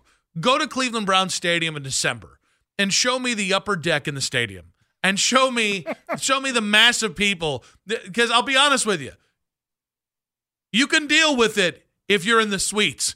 You can deal with 3 degrees temperature if you're in the lower bowl or if you're in that middle section. You're not dealing with it if you're in the upper part of it.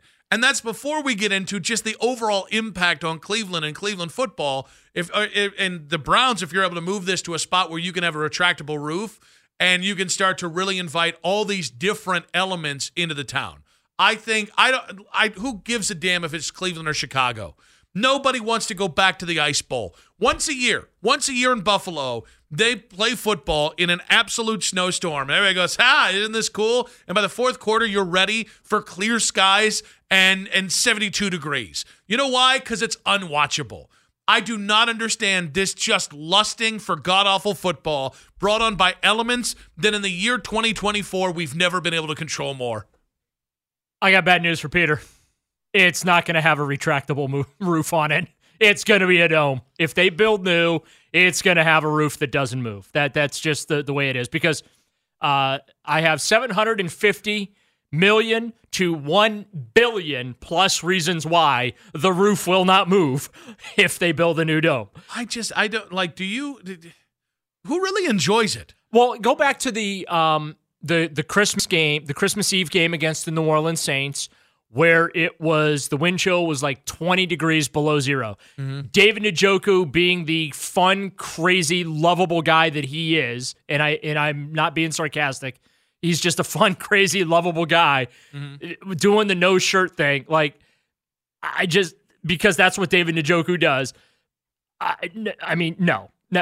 And yeah, I can't imagine that that's a fun environment for fans that, especially the ones that are, paying the larger dollars, if you will, for seats. I mean, the one game in Buffalo, they didn't even clear the seats off. They just shoveled the aisleways. Like, imagine spending $250 for a lower bowl seat, right? You get there after traveling through the 3 feet of snow that fell. You get to your seat. Well, you can't get to your seat because you have to dig your way to find it. And then once you're there, then you have to unbury it. Like, come on, wait. And here's the thing. It's not even just about the quality of football, which again, I'm sorry, there's no majesty in. Listen, I get that in 1980 it was really cool when Brian Sipe was thrown into a hellacious win. The game of football's changed since 1980. It's changed since 1995. There's a reason they play all the Super Bowls either in a dome or south of the Mason-Dixon line if it's open air. Well, and here's the thing. Like, we've had Albert on, and Albert thinks if you get a retractable roof or a dome, he says that's probably going to buy you one Super Bowl. Which, to me, one Super Bowl would be worth it. It's going to buy another draft. Well, and I think another draft would be cool, but to me, it's just useless. It's like, listen, I'm not going to get into the economist point of view on this because, quite frankly, those people, it has no interest to me. Like, well, it doesn't really bring tangible benefits. Oh, God, shut up. God, you smart people. I don't care. All right? Nicky want good football. Nicky want comfortable seating. Okay? Me want nice things. All right? This is where you will get me to my absolute most based instinct of a man. Nicer stadium, me likey. It's that friggin' simple. All right? But when we With go the beyond roof that, and heat, by the way. beyond that, I think it's absolutely stupid that you would build a $1.2 billion, $1.5 billion stadium. Try 2. Okay, but we're talking about with the dome and all that. But the point is, spending any of that money and then being like, it'd be really cool if we could use it 16 times a year. That's a great use of my money. I'm talking about the Haslams in that case. Like, listen, I'm not all that crazy about public funding for a stadium. And again, me liking new things, me liking new stadiums. So it's clear that I'm willing to talk turkey here. Well, but the point is, use the right public streams like the gambling revenue or the marijuana revenue or something like that. Let the potheads pay for it. We've been saying it for a while. Well, the smokers and beer drinkers have been paying for gateways since forever. And But the greater point here is that as crazy as some of that might seem, it's even crazier that you'd be like, well, let's not have a roof on it so we can only use it like 12 times a year. Okay. All right. What are we doing here? And like at least you might be able to use it 100 times a year if you do it with a dome on it or the retractable roof, because then you could actually get good concerts back. Remember when Guns N' Roses would come to town? Remember when like Taylor Swift might come to town? A dome might make that possible. All right?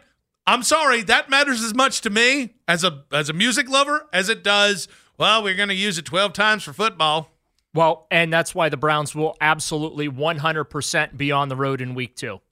Because there's a concert here, February 13th. That's a Friday night. There's no way that place is going to be ready for a football game by Sunday afternoon, Sunday evening, or Monday night. But they were in a dome. They could. Let's go CLE. Sending to @Nick Wilson says, social media reactions brought to you by Scheibman Jewelers, Cleveland's premier jewelry store. I love weather games, and yes, I've been to them. Are we so soft? We can't handle one or two weather games the entire year, so we have to have a dome all year. It's not just about the weather. But guys, like 12-degree weather does not make good football. And I'm sorry, like anymore, it's not just about what we experience in the stadium itself. It's about watching it on TV. And cold weather football games like in Chicago, like in Green Bay, oh, it's got such history to it. I don't think that's true.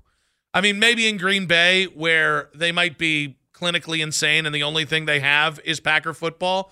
But from a televised product standpoint, every, and I mean this, I'm going to say this again, every NFL team should have either a retractable roof or a dome on it. Same thing with baseball. You play from the end of March to the beginning of November. What the hell are we doing without any sort of roof on any of these stadiums in baseball? But getting back to the football thing, it's about people being soft. Yeah. Guys, it's about hypothermia being a real thing and people not liking hypothermia. It's okay. And by the way, he's asking, are we really that soft? I would ask you to go back to this last December in that Saints game and tabulate exactly how many people were in the upper deck, and then we'll talk about whether we're soft or not. Because I'm just going to say the facts back up that, yeah, maybe we are that soft. It was Friends and Family Day at the stadium. I don't think the older fans, even now as they get older, I don't think the weather still matters as much. But I think to the younger fans, I see a lot of people go tailgate and then they go to a bar instead of going to the game because it's a little bit cheaper and you don't have to deal with the inclement weather for 12 hours on a day. I have a simpler way of thinking about this. We got some calls I want to get to as well. But one of the other things we talked about with Peter was the Browns in Brazil. And he would not lock it in, but he says the math kind of shakes out to being, the Browns having one of the 3 best chances of playing in Brazil on Friday night in the first week of the season. Now, in fairness, I don't love anything that disrupts my football schedule. So I do like my 1 p.m. kickoff. I am an old man in that regard. I love my football. Football feels different if it's not on a Sunday to me. That includes Monday, by the way, or Thursday, which are great primetime games. There's only one thing that I'm not entirely in love with, though, because I do think it's cool if you were the first team, one of the first 2 teams to play in Brazil. And I think the Friday thing gives it a showcase. It's another, primetime kind of flavor to it. So I love all that. Only thing I don't love is how it would be shaping up that the first 2 weeks of the NFL season would be spent away from Cleveland. And I know that they can balance that out throughout the course of the season, But I personally don't love having to wait that long to 3 weeks into the season to have your home opener. That's just a personal preference. Yeah, I know. There's been plenty of seasons, though, where we've seen it almost split down the middle, right? In the first 8 games or whatever, the Browns will play 5 home games.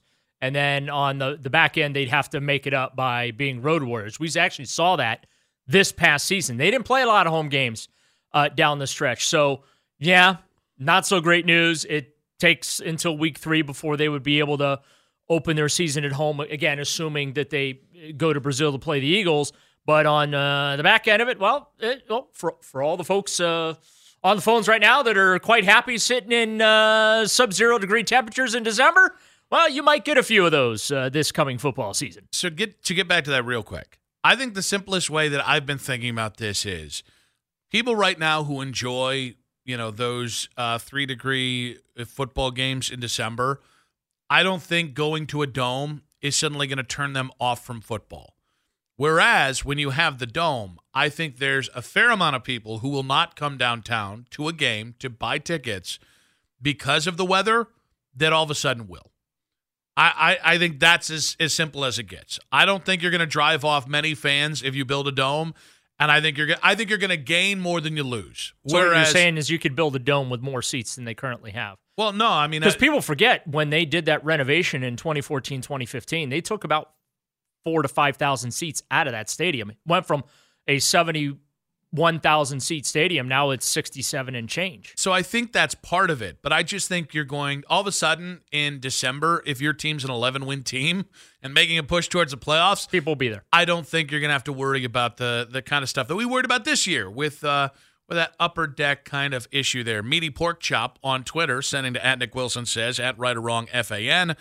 He said, I'm 38 and sat in the last row upper deck for the Bears game. Build the dome. Let's go. Let's go here with Mike. Welcome to the show, Mike. How's it going, guys? Good, buddy. What you got for us? So I'm a season ticket holder in the upper deck. I'm 45 years old, and I absolutely love cold weather football. Now, here's the problem. Here's one thing. You keep going back to the Saints game last year. Yeah, it was cold. Yeah, there was nobody there. Why? 1, they were out of the playoffs. 2, it was Christmas Eve. If it was 5 below on Thursday night against the Jets this year, the place would have been packed and been just as loud as it was this year. What was it the Jets game 4 days after Christmas? What was the one where you could visibly see the up? No, because that was Thursday Night Football. Now I got to look back at the schedule I think it was the Bear game. Oh, yeah, the Bears game. I will say the Bears game. When the commissioner was in town talking with the governor so real and quick, the Haslams. What are you doing with that? And the Haslams. Mike, what do you... Find your wallets. What do you love about winter football specifically? It's just the way football should be played. It's outdoors. It's an outdoor sport. You didn't learn to play football inside. When I was doing 2 days, when I was at Pee Wee football, it was 100 degrees. Would I love to be outside in the cold playing it? Sure, but it should be played outside, period. It's not an indoor game. This isn't basketball. You want to watch an indoor sport? You go watch basketball. It's an outdoor sport. Well, it's the same game, right? Yeah, but it's the not rules the don't same. change. It's not the same. There's no win factor. Your kicker can just kick no matter what. The guy throwing the ball, you can throw the ball the same way every time. If there's no wind, there's no weather, you don't have to adjust to that stuff. It's an outdoor Yeah, but football's game. hard enough for the Browns as it is. Do we really need the weather making it worse? That's okay. Sorry. Equal playing field. All right, Mike, we appreciate you, buddy. Thank you very much. You knew I was going there. Let's go with David, who I think is disappointed with us. David, welcome to the show, buddy. What you got for us? Gentlemen, how are you? Doing very, very well. Thank you. Welcome to the show. Good. Thank you for taking my call, and I'm going to bust that guy's bubble. Here's the deal. I started I got season tickets way back in 74 when I graduated, me and some of my buddies. Nice. At the old stadium. And I'm here to tell you, gentlemen, Red Right 88, you were numb. Your body was frozen. We thought the Browns were going to pull it off, obviously, but Sype threw an interception. It was so cold, you couldn't feel your body, period. And I sat through years of all that. I had season tickets until 2014 when they drafted Johnny Meathead. I just said, I've had enough. I don't want to sit outside and freeze my cans off in this weather You know what I mean? It's nuts. So my point is, I traveled a lot years ago, and I was at the Superdome a couple times just for business trips, seminars. They use that thing every day. And the guy said, we use it because, they've got all those gigantic rooms for, you name it, parties, get-togethers, meetings, blah, blah, blah. It gets used every day. And I'm all for a dome. Sit and freeze in your can. First of all, look how long the season is. Way back it was 12 games, then 14, then 16, now 17. So, soon to be 18. Yeah, it's too damn cold. It's too. And I sat at Chicago, at the Soldier Field for years. I had buddies in Chicago. We'd go. It is god awful freezing. I said, guys, this isn't fun anymore. But I'm all for a dome. I don't know. And you know what? The weather has no effect on the game. So, I don't know. God bless Phil Dawson. That man could kick anywhere. And he still got his cans. David, we appreciate you, buddy. Thanks, man. Have a great one. You too, buddy. David, we appreciate your call there. Hate it when the cans freeze. I thought, given what the description was, I thought he was going to destroy us, and then he agreed with us. I felt bad. We're going to take more dissenting voices here. It's interesting he pointed out, the wide receiver thing, and there's a part of me that thinks that I think we might have overkilled the wide receiver conversation as a need for the Browns. Why? Because we've had the same conversation for the last 5 off seasons in a row? Well, no, I just don't think it's as big of a need as it was last off season.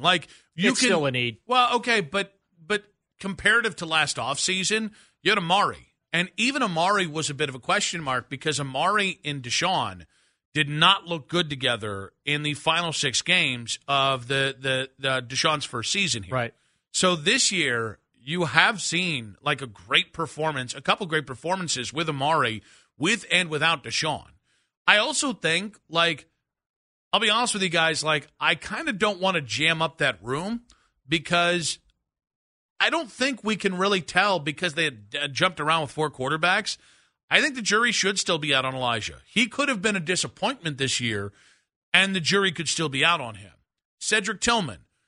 There were some real problems there in terms of his rawness as a football player, and the jury's still out on him. David Bell, I do see the value in adding a specific type of receiver, but I think every time we start playing the name game with wide receivers, I think people more often than not take it in the wrong direction, and it's only going to muddle up the conversation, quite frankly. Well, I just don't understand why a lot of people want to act like the Browns don't have a number 1 wide receiver on the roster. Because they do. His name's Amari Cooper. Because what he does doesn't look like Jamar Chase or Justin Jefferson. That's the why. Well, he's producing.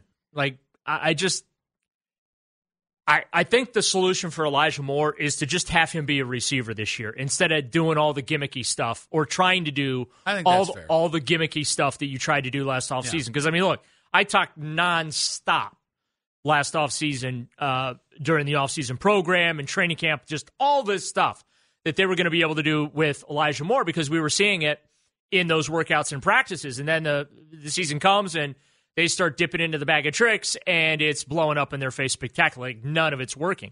So I think this year for Elijah, he's a wide receiver. Put him in the slot, let him go. That's what that needs to be. I hear you. That's if the slot exists under Ken Dorsey, well, which is something that from Brian Dable to Ken Dorsey in Buffalo supposedly went away. Yeah, and that's fair. And then maybe Elijah Moore doesn't fit. Because I don't think Elijah Moore is a run down the field, have him run 35 yards down the field and get open type of a guy. But he has that speed. I know that's the question. I realize that, but to me, Elijah Moore is a guy, I want to get the ball in his hands as quickly as possible and let him do what Elijah Moore does. Hence why Stefanski was doing all the gimmicks and the misdirection and all that, because it was just about, hey, let's just get the ball in this guy's hands and let him go to work.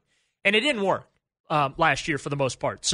But when they just threw to him as a wide receiver, he did catch the football. It did come away with positive plays. Cedric Tillman is still an enigma. Like, he's got a lot of work to do on his game. There were times where he was causing more problems than he was doing good.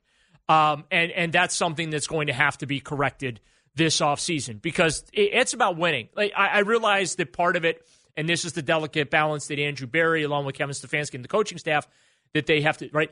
They have to win now. This is win now time. But also at the same time, you want to be developing talent. And you need to do both at the same time. So to me, Tillman got to get with the program this offseason. That's absolutely critical because the mistakes he made as a rookie, understandable. He's a rookie. I'm not killing the kid. But those are mistakes he can't make in his sophomore season. Like, he's got to get past that, right? Yeah. Very important. David Bell, this will be year 3 for him. Need to see some production out of this guy. Need to give him some regular opportunities and reps to see if he's got it, right? I think some of this is also just going to be key by actually running the 3, 4, 5 wide receiver sets that you should have been running this last year. Yeah. And I love multiple tight end sets. I do. I don't know what it's what fits Deshaun, and I think where you are with the wide receiver thing is I think, especially at wide receiver, there's always a reason these guys are available in free agency. Correct. When guys come up in trade, it's a little different because contractual impasses, whether teams are willing to go and, dip into the owner's pockets to keep guys. That played into it with A.J. Brown in Tennessee. Right. Oh, well, you can just replace him with a similar player that doesn't need to get paid. That turns out to not work, by the way. But when you come to free agency, I'll tell you the rat poison name that I heard, and I have the utmost respect. He's not rat poison. It's the name at the cost that concerns me. It's Mike Evans. And over the weekend, there'd been apparently a soft deadline for the team to get a deal, the Bucs to get a deal Monday done with Pro Bowl wide receiver Mike Evans. And unless something changes, it seems as if he's set to free agency because Tampa took a $7.4 million dead cap hit to be able to go ahead and because this cap impasse has now passed. I think Mike Evans still has good ball in him. If you watch him, he made Baker last year. Yeah, he had a really good year with Baker. And you could tell how much Baker trusted him. So it's not that Mike Evans isn't a really good, highly productive player at this point in his career. It is how many touches is he going to take away from the young guys? And ultimately, does he satisfy the real need that you have on your roster with wide receiver, which isn't a 1, a 2, a 3, and it's just more speed? The whole argument with, you can never have enough good wide receivers. With a player like Deshaun in the optimal system, you can never have enough speed. And I think you saw last year, early, Marquise Goodwin was coming off the health issues. He was not the same guy, and that put all the onus on Elijah Moore. Yeah, and that's why you brought Goodwin in here. Yes. To be that speed. But I'll take a lesser talent at wide receiver than Mike Evans, but somebody who fits with Deshaun. And I've mentioned a few, Darnell Mooney, Curtis Samuel. These are good football players that might be better football players here than Mike Evans would, because Mike Evans is a big wide receiver that effectively, at this point in his career, is a really crafty small tight end, given his size and where his skill set is. So, I look at that, and okay, pornographic name, 0 nutritional content. Yeah, you don't want to make – you want to make sure that – because this is the point the Browns are in. They don't have to make splash moves. You want to make sure that your splash moves, if you make them this offseason, have the substance behind them. Like Zadarius Smith last year, splash move with substance. Yeah.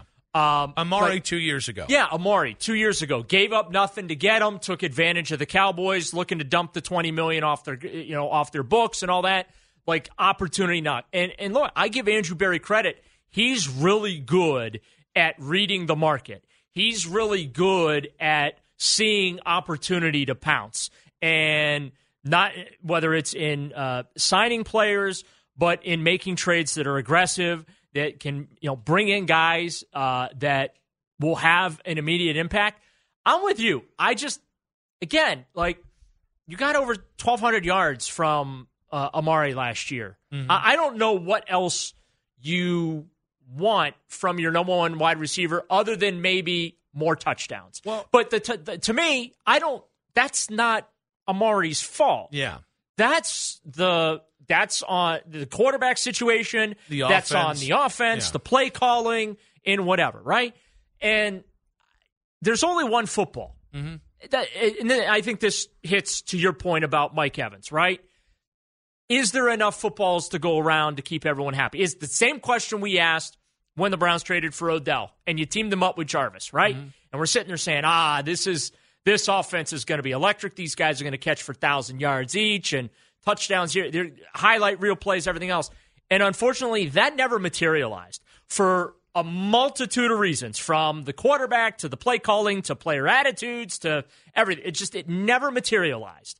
So I just caution people, Mike Evans will be a great ad if it happens. I would caution you not to get your hopes up, because I'm not sold that is a move that Andrew Berry needs to make this offseason, because you have Amari Cooper. You need someone, to your point, that can get open deep down the field and give Watson a target that he can just let it rip to. That's what you need. And I think here's the problem. Again, 216-474-0092. Mike Evans appears to be hitting the open market here. What was it, March 14th, when the new league year opens up, as him and the team could not reach an agreement that would have helped the team miss a $7.5 million dead money toll on the salary cap. As that is now passed, it really doesn't make sense for the team to then go back into this and go farther They've into made the decision. Yes. The decision has been made. Is that a name that you guys think makes sense in this offense? Because I do feel like if it's Amari or Mike Evans, I think it makes sense. If it is Amari or and not T. Higgins exactly, because T's a little different. He's still young and has the Jets. But like every time somebody brings up these names, I just look at it. I don't want Deshaun feeling the pressure of having too many mouths to feed. I thought Peter King made an excellent point in regards to Patrick Mahomes and the Chiefs offense, right? Mm-hmm. Last couple of years, no 1,000-yard runners, no 1,000-yard receivers since the Tyreek Hill trade. And they haven't missed a beat. Like, I feel like, too, we do get kind of caught up in the name game. Not only the name game, but the numbers game, right? I got to have a 1,000-yard rusher. I need a 1,000-yard receiver. I need a 10 touchdown per season scorer, right? And I think that there's something that can be learned, to your point about footballs to go around. I think there's something to be learned from how the Chiefs have operated. And it's not been pretty and it's not been perfect at times. But the Tyreek Hill trade, I remember some of the narrative at the time was, who's Patrick Mahomes going to throw to? Can this Chiefs offense, continue to win at the pace and the level that they have? Can they keep getting back to the Super Bowl? Can they keep winning Super Bowls? Whatever, right? Well, they've won a couple of them, and they really don't miss Tyreek Hill. They might miss his numbers, his stats, highlight plays, whatever, but it hasn't cost them in the win column and the trophy case. We're just talking about Mike Evans, and it did, like, we almost got into this a little bit earlier in the show. But I think there is a silver lining to Deshaun's injury. And I don't know if the Browns feel this way, so this is me kind of projecting onto the Browns.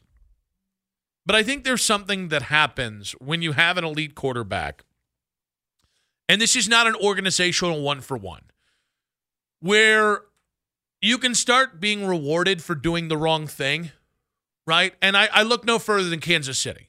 2 years ago, Kansas City let a lot of their stalwarts of that first title walk off into the by and by.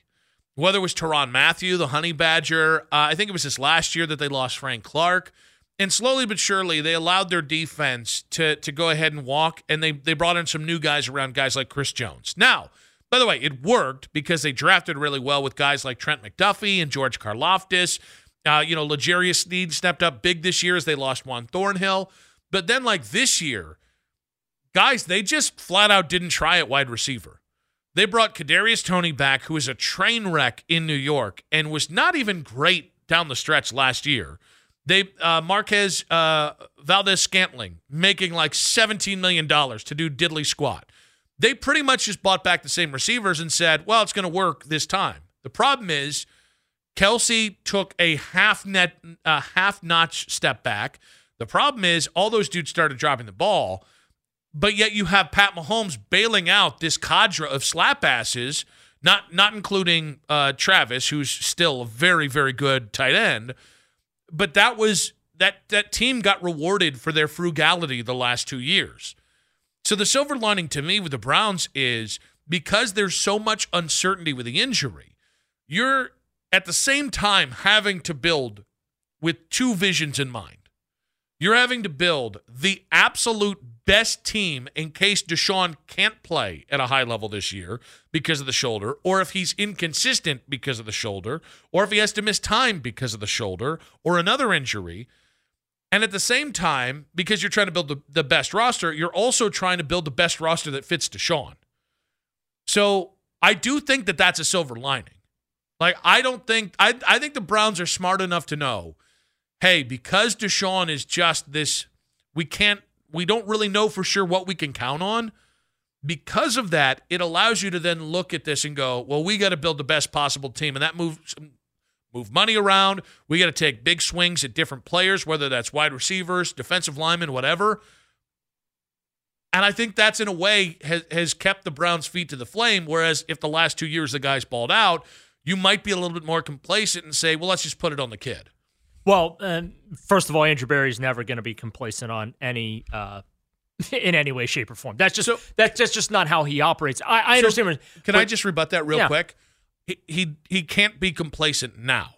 But something happens when you win a lot. I mean, I think Pittsburgh's gotten complacent. But here's the thing. I think Baltimore's gotten a little bit complacent. Like, I think a lot of really good organizations that we like have gotten complacent.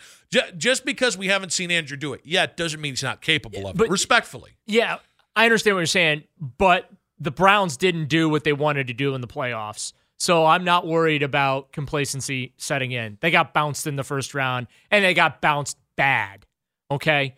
That could not have gone any worse for the Browns in Houston in that wild card game. So they could have moved the team again, just being fair. They could have been like, that was such a bad playoff loss. You're now the St. Louis Browns. Don't give them any ideas. There used to be a team called the St. Louis Browns. They played baseball. I think Berry will have no problem being aggressive this offseason. I don't think he's going to be shy looking for a big ticket item. Mm-hmm.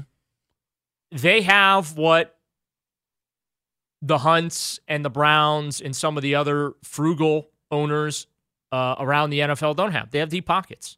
The Haslams are not afraid to spend money. They hand the checkbook to Andrew Berry every offseason and say, spend whatever you need. Win. That's all we're asking for. Win. So I understand what you're saying about like the Ravens and the Steelers, and I get that. Complacency, though, is not even crossed my mind when it comes to Andrew Berry as a football GM. So, but I think the point is, in this scenario, if this thing had gone swimmingly, the playoffs would not have looked the same way this year. Fair. If it had gone swimmingly, maybe you go 5-1 down the stretch last year, and meaning his first year here, and you're actually in the playoffs. So I just, it's so funny. Like, we've passed so many tests. This organization, I want to give them the credit for that. It's not the big bad wolf here, but I don't think you've had a chance to get complacent because it's just been chaos at that position. Right. It was chaos coming off, all of the fallout from the COVID season. It was chaos moving on from Baker and then going to Deshaun and then going into that season. It was chaos with a young team impacted by the constant headlines. And then this year was because of the injuries, going through 4 different quarterbacks. And I think there's going to come a time where the Browns say, well, we've got Deshaun, and that goes far enough, much like the Chiefs do with Mahomes. If Deshaun really plays up to his capabilities, do I think because it's not just about Andrew. Andrew can do all those things because he's enabled by the organization. And I think you're still desperate. I think that's a good thing. But all of this is actually me trying to paint this in a good light of because you lost in the playoffs, because you're desperate for this trade to work out, I think you're going to go to extent I think they went to the extent last year opening up all that money and making the Za'Darius trade because of how badly that trade aged 1 year in. Yeah, I mean, I think it only amplifies this year. They signed Shelby Harris right before training camp. When Nick Chubb went down, they brought Kareem back off the street, signed him, who, by the way, ended up being tied for the team lead in touchdowns scored. They went out and signed Joe Flacco off the couch in November to try and save the season, which he did, okay? And they could have easily said, hey, yeah, what are you going to do? All the quarterbacks are hurt. We lost Deshaun. We lost Nick Chubb. We lost Jack Conklin. What are you going to do? And they didn't do that. Barry kept looking for solutions to problems, as you know, and he gets credit for that. And I think that where you're coming from, Nick, where the feeling of, well, we're going to put it on Deshaun's shoulders, similar to what the Chiefs did with Pat Mahomes this past year.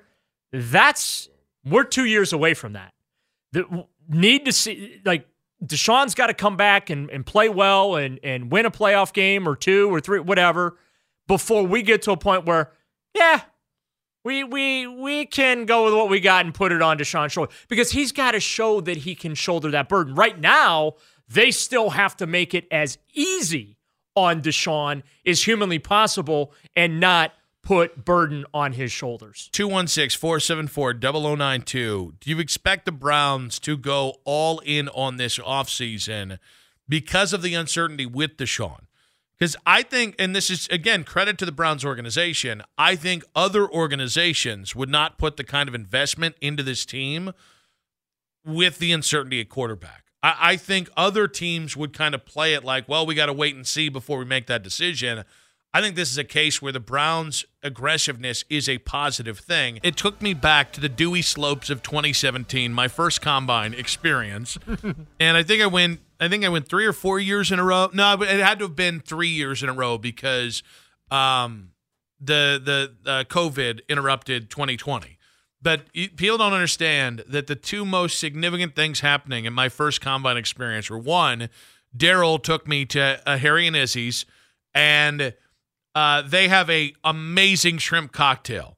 But Daryl neglected to tell me that it will clear out your sinuses in one bite. No, I don't know. You think he doesn't know? We're talking about Mac. Do you think we're going to hide this from Mac? Mac, you should still do it. It's amazing. Yeah, this will be my 4th trip going to Indy. Okay. So I've heard tales of it. That's why I told you should absolutely drink the shrimp cocktail sauce. Yes, you should. Because here's the thing. Daryl did not tell me this. And I by the way, enjoyed every second of watching you. I had a sinus infection when this happened. And so my nose was plugged up. My ears were plugged up. And I took the biggest bite ever. And my entire face shifted. I felt all of the crud in my person just leave my body. And it felt equally amazing. It's like if you've ever had like a dislocated bone set. It felt like that. It was like 5 seconds of searing pain and like 60 seconds of pure relief. And so screw you for that. Just in case. You're welcome. And then I don't even know. For clearing your sinuses, you're welcome. I don't know if you remember this or not, but Marshall Faulk was sitting 2 tables over, and he kept looking over at us. And it was so distracting because Marshall is a really charismatic dude. And he, at the time, I think he was on the NFL Network, and it was kind of like, it was like Marshall's moment. And it was kind of throwing me off. I'm like, is this dude mean mugging me? Like, is he like going to fight me? Like, what is going on with Marshall Faulk? And he was with his agent and a 1 or 2 other people. And you and I were walking out. And I fell behind you because he grabbed my arm. He's like, hey, did we ball together? Like, did we play football together? And I was like, I assure you, we did not play football together. I'm just a tall, fat guy. And he roared. And we're walking out, and you're like, "What was that?" And I'm like, we'll tell you later." And which you never told me later. Which I never told you because I was so embarrassed that I was profiled by Marshall Faulk. And it does, like, to this day, God gave me 6'4". He gave me built like a brick, you know what? And I've done nothing with it. Just every time Like I'll walk in, little kids are like, look at this big. He must play in the. No, I'm just fat and tall. That's all I got. See, you could have played with Marshall Faulk. I could have. And you know blew what? You know what the bad thing is? I should have just said I did. Like, yeah, we were on the Rams together. You don't remember me? I was the backup right tackle, and I could have had drinks for free that entire week. Yeah, but the problem is you'd have to remember the name of the backup right tackle of the Rams. No, I wouldn't. If he doesn't remember, there weren't a lot of 2001 St. Louis Rams out there. I think we could have just lied the whole week. Practice squad. Yes. That would have been your way in. Oh, man. Man, I probably missed a lot. You could have played it up, too. Those guys, we don't get a lot of notoriety. It's okay, though. Yeah, No, you know what you could have said? What we're in it for. You're a camp invite. You didn't make the team, but why are you diminishing me? Keith's we don't need to go 4 levels down. Yeah, I held your bags once in training camp. You want to lie? Because that's actually realistic. No, he doesn't know clearly. He just saw a big fat guy and thought I must have played football with him. I'm talking about realistic for you. Well, no, who are you? This is improv. All right, we're creating a backstory. All right, I started 4 years at San Diego State. I had an injury leading into combine. Actually, San Diego State's not the place because I didn't Marshall play. All right, I started 4 years in Nebraska. I had an ACL injury, had to come in as a camp guy, earned my career 4 years in the practice squad as an offensive lineman. And you know what? Listen, what about remember that time where it was that year where you got all the offensive lineman gifts? You never gave me mine. And just see where it goes, right? The man could buy me a $50,000 Rolex. Could have sold it, renovated my house. And then I would have never gotten you out of that bar that night. No, because I would all of a sudden be Marshall Faulk's best friend. And then, here's the thing, guys. Yeah, we remember. It's like high school reunions. Yeah, you remember 80% of the people you went to high school with. I don't, because there's still a friend requesting me on Facebook, and I look at the name and I'm like, you never talked to me in high school. I don't remember who you are. I graduated 118 kids. I can tell you 100 of them. And honestly, at 38, that's a gift from God. All right? But if you said, all right, 100 kids in your class and 100 in the 4 years ahead of you and 4 years, or 3 years ahead of you and 3 years behind, no. Nope. We're getting about 50%. The same thing applies in football. Dude, I was your right tackle. You don't remember? You started right guard. Tom Nutton, you started right guard. You don't remember me? Remember this is where you got to come up with a lie. Yeah, John Matsko used to make us do the drill. You said it was like a piggy. I belly flopped. See, look at this. Damn it. Why was I not more devious 8 years ago? 7 years ago. Math is hard. I think Keith is right. I could have really lied my way into some cool stuff because of this. You probably could have, but I'm just giving you a more realistic, low-profile approach. Yeah, you're giving me the loser's path to this. Oh, I got a good handshake from Marshall Faulk. Hey, I got a second house in Malibu. No, I'm giving you the more plausible, because when you have to actually start dropping names, as in what your name is, that's when you run into problems. I'm Nicky Dubs, babe. What the Dubs is short for, he doesn't need to know. Yeah, it could be Nicky Dubovich. It could be Nicholas Wilson. It could be anything. Nicky Dubs could be short for literally anything. Honestly, Dubs didn't have to be my last name. It's just a nickname I got because I was such a baller at Nebraska Omaha. Plus, Wilson's a generic enough last name that he'd be willing to buy in on that. Yeah. No, I think you got to go nickname. Actually, Wilson works. Wilson does track. This is the old, if you're confident enough, people are going to buy into it. But I think if I sold Nicky Dubs, because then it'd be like, yeah, I was talking with Nicky Dubs. Who? Yeah, backup right tackle. Oh, yeah, that guy. Because you mean Williams? No, Nicky Dubs. We didn't even know the guy's last name. I think as soon as Nicky comes out of your mouth, he's probably like, that's not him. I don't think that's the case at all. Players have nicknames for each other all the time. Some we can't even say on air. Name one that's named Nicky. He's probably Italian. Probably connected in some way. Okay, but name him. Nico Siragusa. Oh, so now we're adding an O to it. Yeah, well, no, because Nico's his first name, but it's Nicky Siragusa. I play football. You guys are thieves of joy. That's all I'm saying right now. I really hate letting facts get in the way of a good story. Oh, thank you, George. Man, Daryl Ryder, a terrible hype man for you, Nick Wilson. Anytime I go out with my buddy, I help create a realistic but over-the-top story for the cause. Thank you very much. But and I'm not the killjoy because I was never involved in the ruse. But here's the thing: I could have sold you as my agent. You look like an agent. You could have, and I, you know what? I would have played along. Yeah. Oh, well, okay. Now you say it. After crapping on my story for 10 minutes, now you say it. Yeah. Hypothetically, now that you've talked yourself into like a free Rolex from Marshall Faulk, I'll take 10% of that. You're exactly. Yeah. Practice squad client of mine. See what a teammate you are. You'll set me up with Harry and Izzy's insane.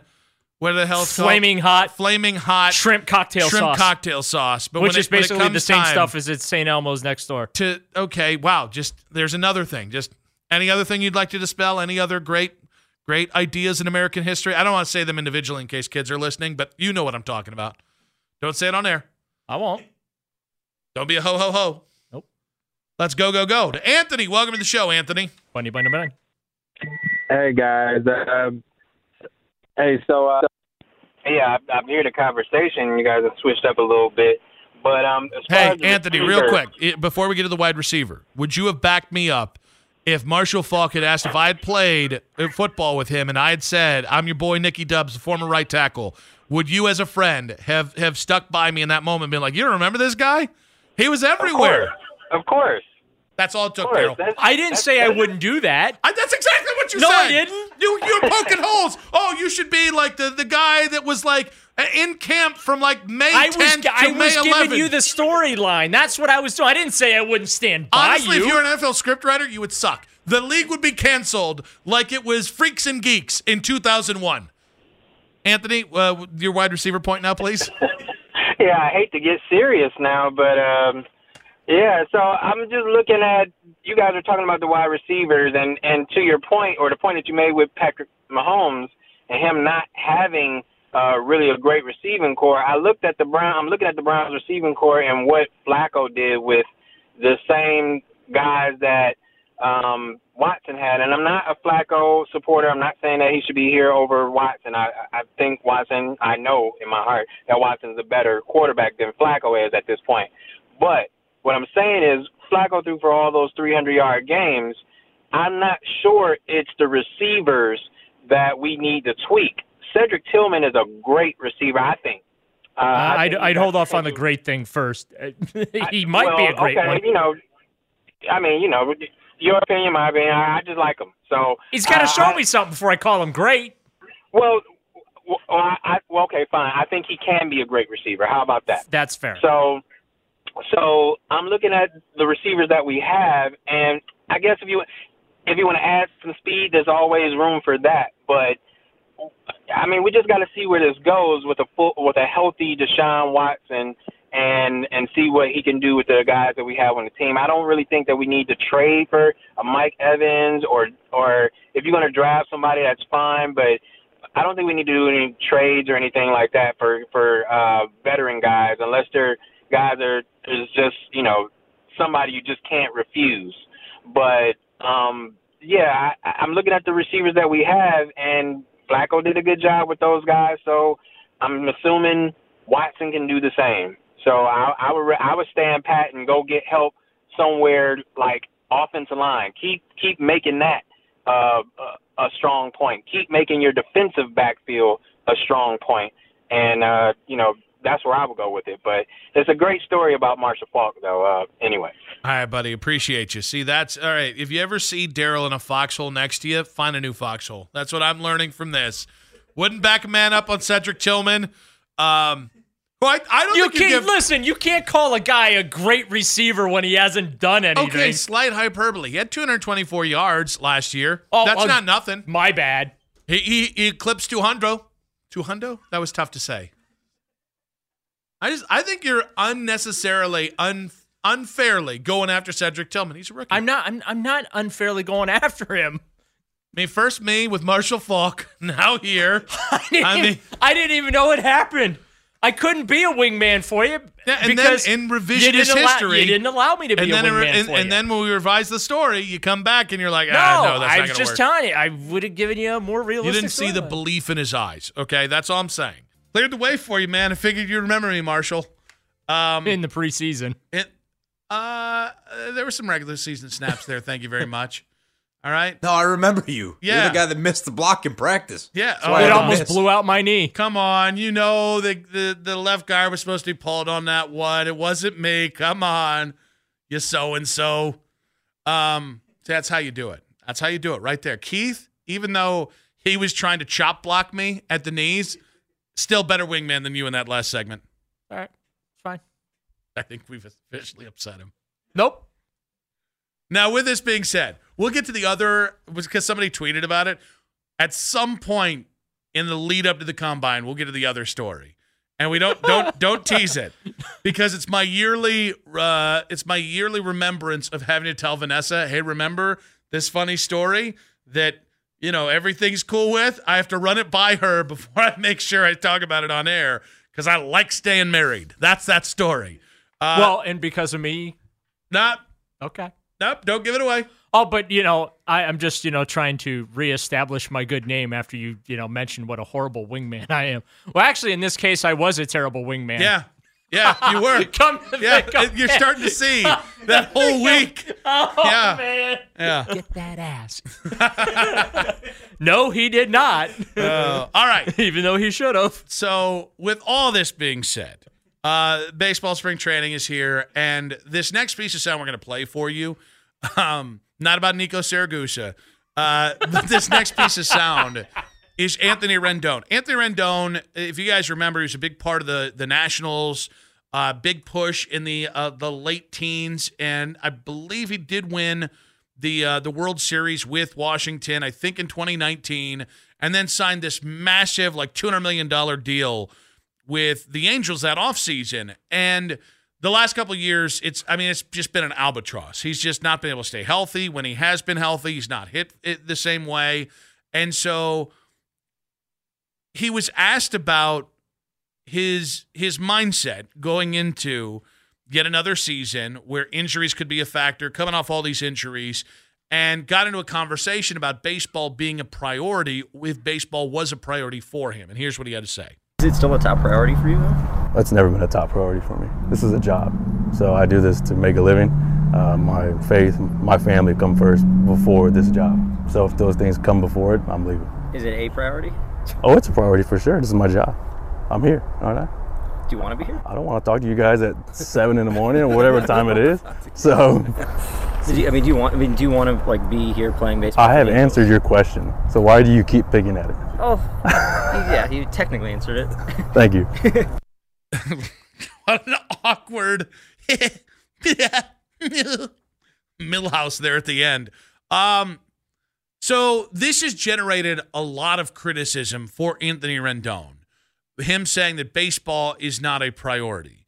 Now, I think there's a very obvious reason why he's getting hammered on this, and it has nothing to do with whether baseball is or isn't a priority. But I think I really do think there are people cherry picking what he said, putting it in print, and then hammering the guy when I don't really see, like, specific to what he said, no, my family's a priority and my faith is a priority. All the aggregators probably have their headlines, baseball's not a priority. Well, but, like, what's crazy about it to me is, like, oh, my gosh, oh, she's one of the best baseball writers. And now I keep thinking Michelle Knight. It's not her name. If you can remember, Knight, she used to work for the LA Times. Like, she wrote a story on Molly? No, it's right there. I'm so darn embarrassed because she's got a Patreon now, and I actually do read her work. Molly. No, you are right, Molly Knight. Thank you. Now that I've wasted all that time getting to a friggin' name I should have had at the top of my head, at the drop of a hat. Like, even she wrote something kind of slagging Anthony Rendon about, well, maybe you weren't the right guy to say this. And I'm sorry, like, I just think we hold athletes to just a different standard. And I know some of this is socioeconomically why we do this. Some of this is because they play a kid's game and we think they should be ultra grateful for the opportunity that very few people get. But, like, guys, I love my job. I skip to work every day. My family's a priority over my job. Like, there are things that absolutely should be ahead of any job, whether you're a player or not. And I don't understand how you hear that part of what he said and take it to, like, he doesn't care about that. He baseball. doesn't care. And, like, I think it's totally okay, whether it's your dream job or not, to look at something as a job. And I think you start to factor in, like, guaranteed money and all this stuff, and you start to spin this. Well, he should be it should be a priority because he hasn't lived up to the contract. That's what this is about. The thing that frustrates me about this is if Anthony Rendon were making $800,000 a year on a vet min contract, no one would care about him saying, my family and my faith are my first priority, and then baseball. And baseball's a job. But there's some monetary amount that when a guy is seen as overpaid or a contractual bust, that people turn on him.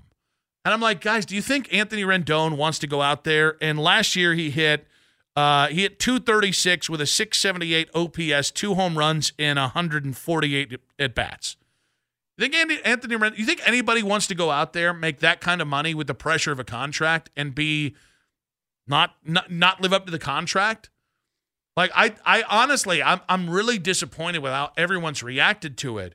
Because this idea that everybody should speak glowingly in terms of, it's an honor to play for a trash-ass franchise in L.A. who clearly does not value their players or the way they've treated other guys like Shohei Ohtani and Mike Trout, so much so that the best player in baseball left because you're such a cheap Band-Aid-ass organization. Like, why do athletes have to be better than everybody else? Why can athletes, like, if you ask the local banker, hey, man, is banking a priority? And he said, no, my family is, and my outside career hobbies are, or my hobbies are. No one's going to be like, what a bad banker this guy is. If you ask a computer programmer, hey, man, is this your priority? No, I got a girl I really love, and I like to play guitar, and my nobody gives a crap about that. The job is the end of the means. Like, and you know how many paycheck players have come through Cleveland over the years? Well, like, yeah. Because it's a job. Like, Cleveland's not their dream destination, but obviously while they're here, they're not going to say anything to disparage the city or disparage the fans. But, yeah, it's a job to them. And that's okay as long as when they're out there, they're giving their all and doing the best to do their job. There's no issue. I have no problem with anything he said. And let's be honest about it. The reporter there was picking the scab a little bit. Yeah. He was trying to get something. And you could tell he was annoyed. And Rendon got hip to it. Okay. Yeah. So it's finally the point. I've answered your question. Like, what do you keep saying? No, you might not have liked the answer I gave you, but I did answer your question. I was respectful about it. And so why do you have to keep going back at it? But there's nothing wrong with saying that baseball is not the number one priority in your life. Because if it is, then that probably tells me that your priorities in life are a little mixed up. Your family should come first, always. Well, and I think the assumption that people are applying is that that's why his performance has been what it's been. That it in equates LA. to he doesn't care. And that's not fair. Well, and I just think that's insulting. Like, I don't think you realize how much work goes in. Like, far be it for me. I'm a fat ass that sits on my couch. And I have no problem calling players bums or slap asses or joking about that. But when it comes to guys, I don't like questioning how hard they work without any sort of evidence. And just because he said this, I think that, maybe if it was a priority, maybe you'd be hitting 300. Maybe you'd be earning that money. Yeah, I never like going down the effort route either because I've never played at that level. I can't imagine competing at that level. I can question your execution and not making a play when it was supposed to be made or you doing what you're supposed to do when you're supposed to do it. But no way am I going to sit here and say, you're not even trying. Except for if it's the NBA All-Star game. Yeah, or if you're running to first base. And you just don't, you don't run out of ground ball or something like that. If you routinely don't show up for your job on time. Like, those are the places I think it's, or honestly, we watch a guy, and I'm not trying to bring this up in case he's listening. I'm not trying to be a D, but I'm using like watching Jed Wills play. I can get you 50 clips of Jed Wills playing really hard for 2 seconds, And then the last 2 seconds of a play, he just kind of freezes up. And it might be a job to him. Yeah. But, this idea of that, I don't know what people expect of a guy like this. It's already got to be tough enough not performing the way you're used to the last 4 years. Whether we believe this or not, guys, I guarantee you the contract matters to Deshaun. I guarantee you the contract matters to this guy. When you get paid that kind of money and you're not living up to that contract, it's a kind of pressure that I don't think anyone can really – there's no one-for-one in anybody's business that ties into you're making $230 million over 7 years, and now 3 or 4 of the years have come and gone, and you haven't played well enough to justify that contract. Yeah, I mean, that's why I got so upset with Brady Quinn's comments last fall when he called Deshaun a trust fund player because he got his contract. First of all, Brady Quinn's the last person that should ever be calling someone a trust fund anything. Yes. But yeah, there are just certain things you don't do, and one of those, unless it's, to your point, extremely blatant and obvious. Yeah. Oh, who's the Steeler receiver that didn't even bother? Pickens? Pickens. No. Was that Deontay Johnson? Claypool.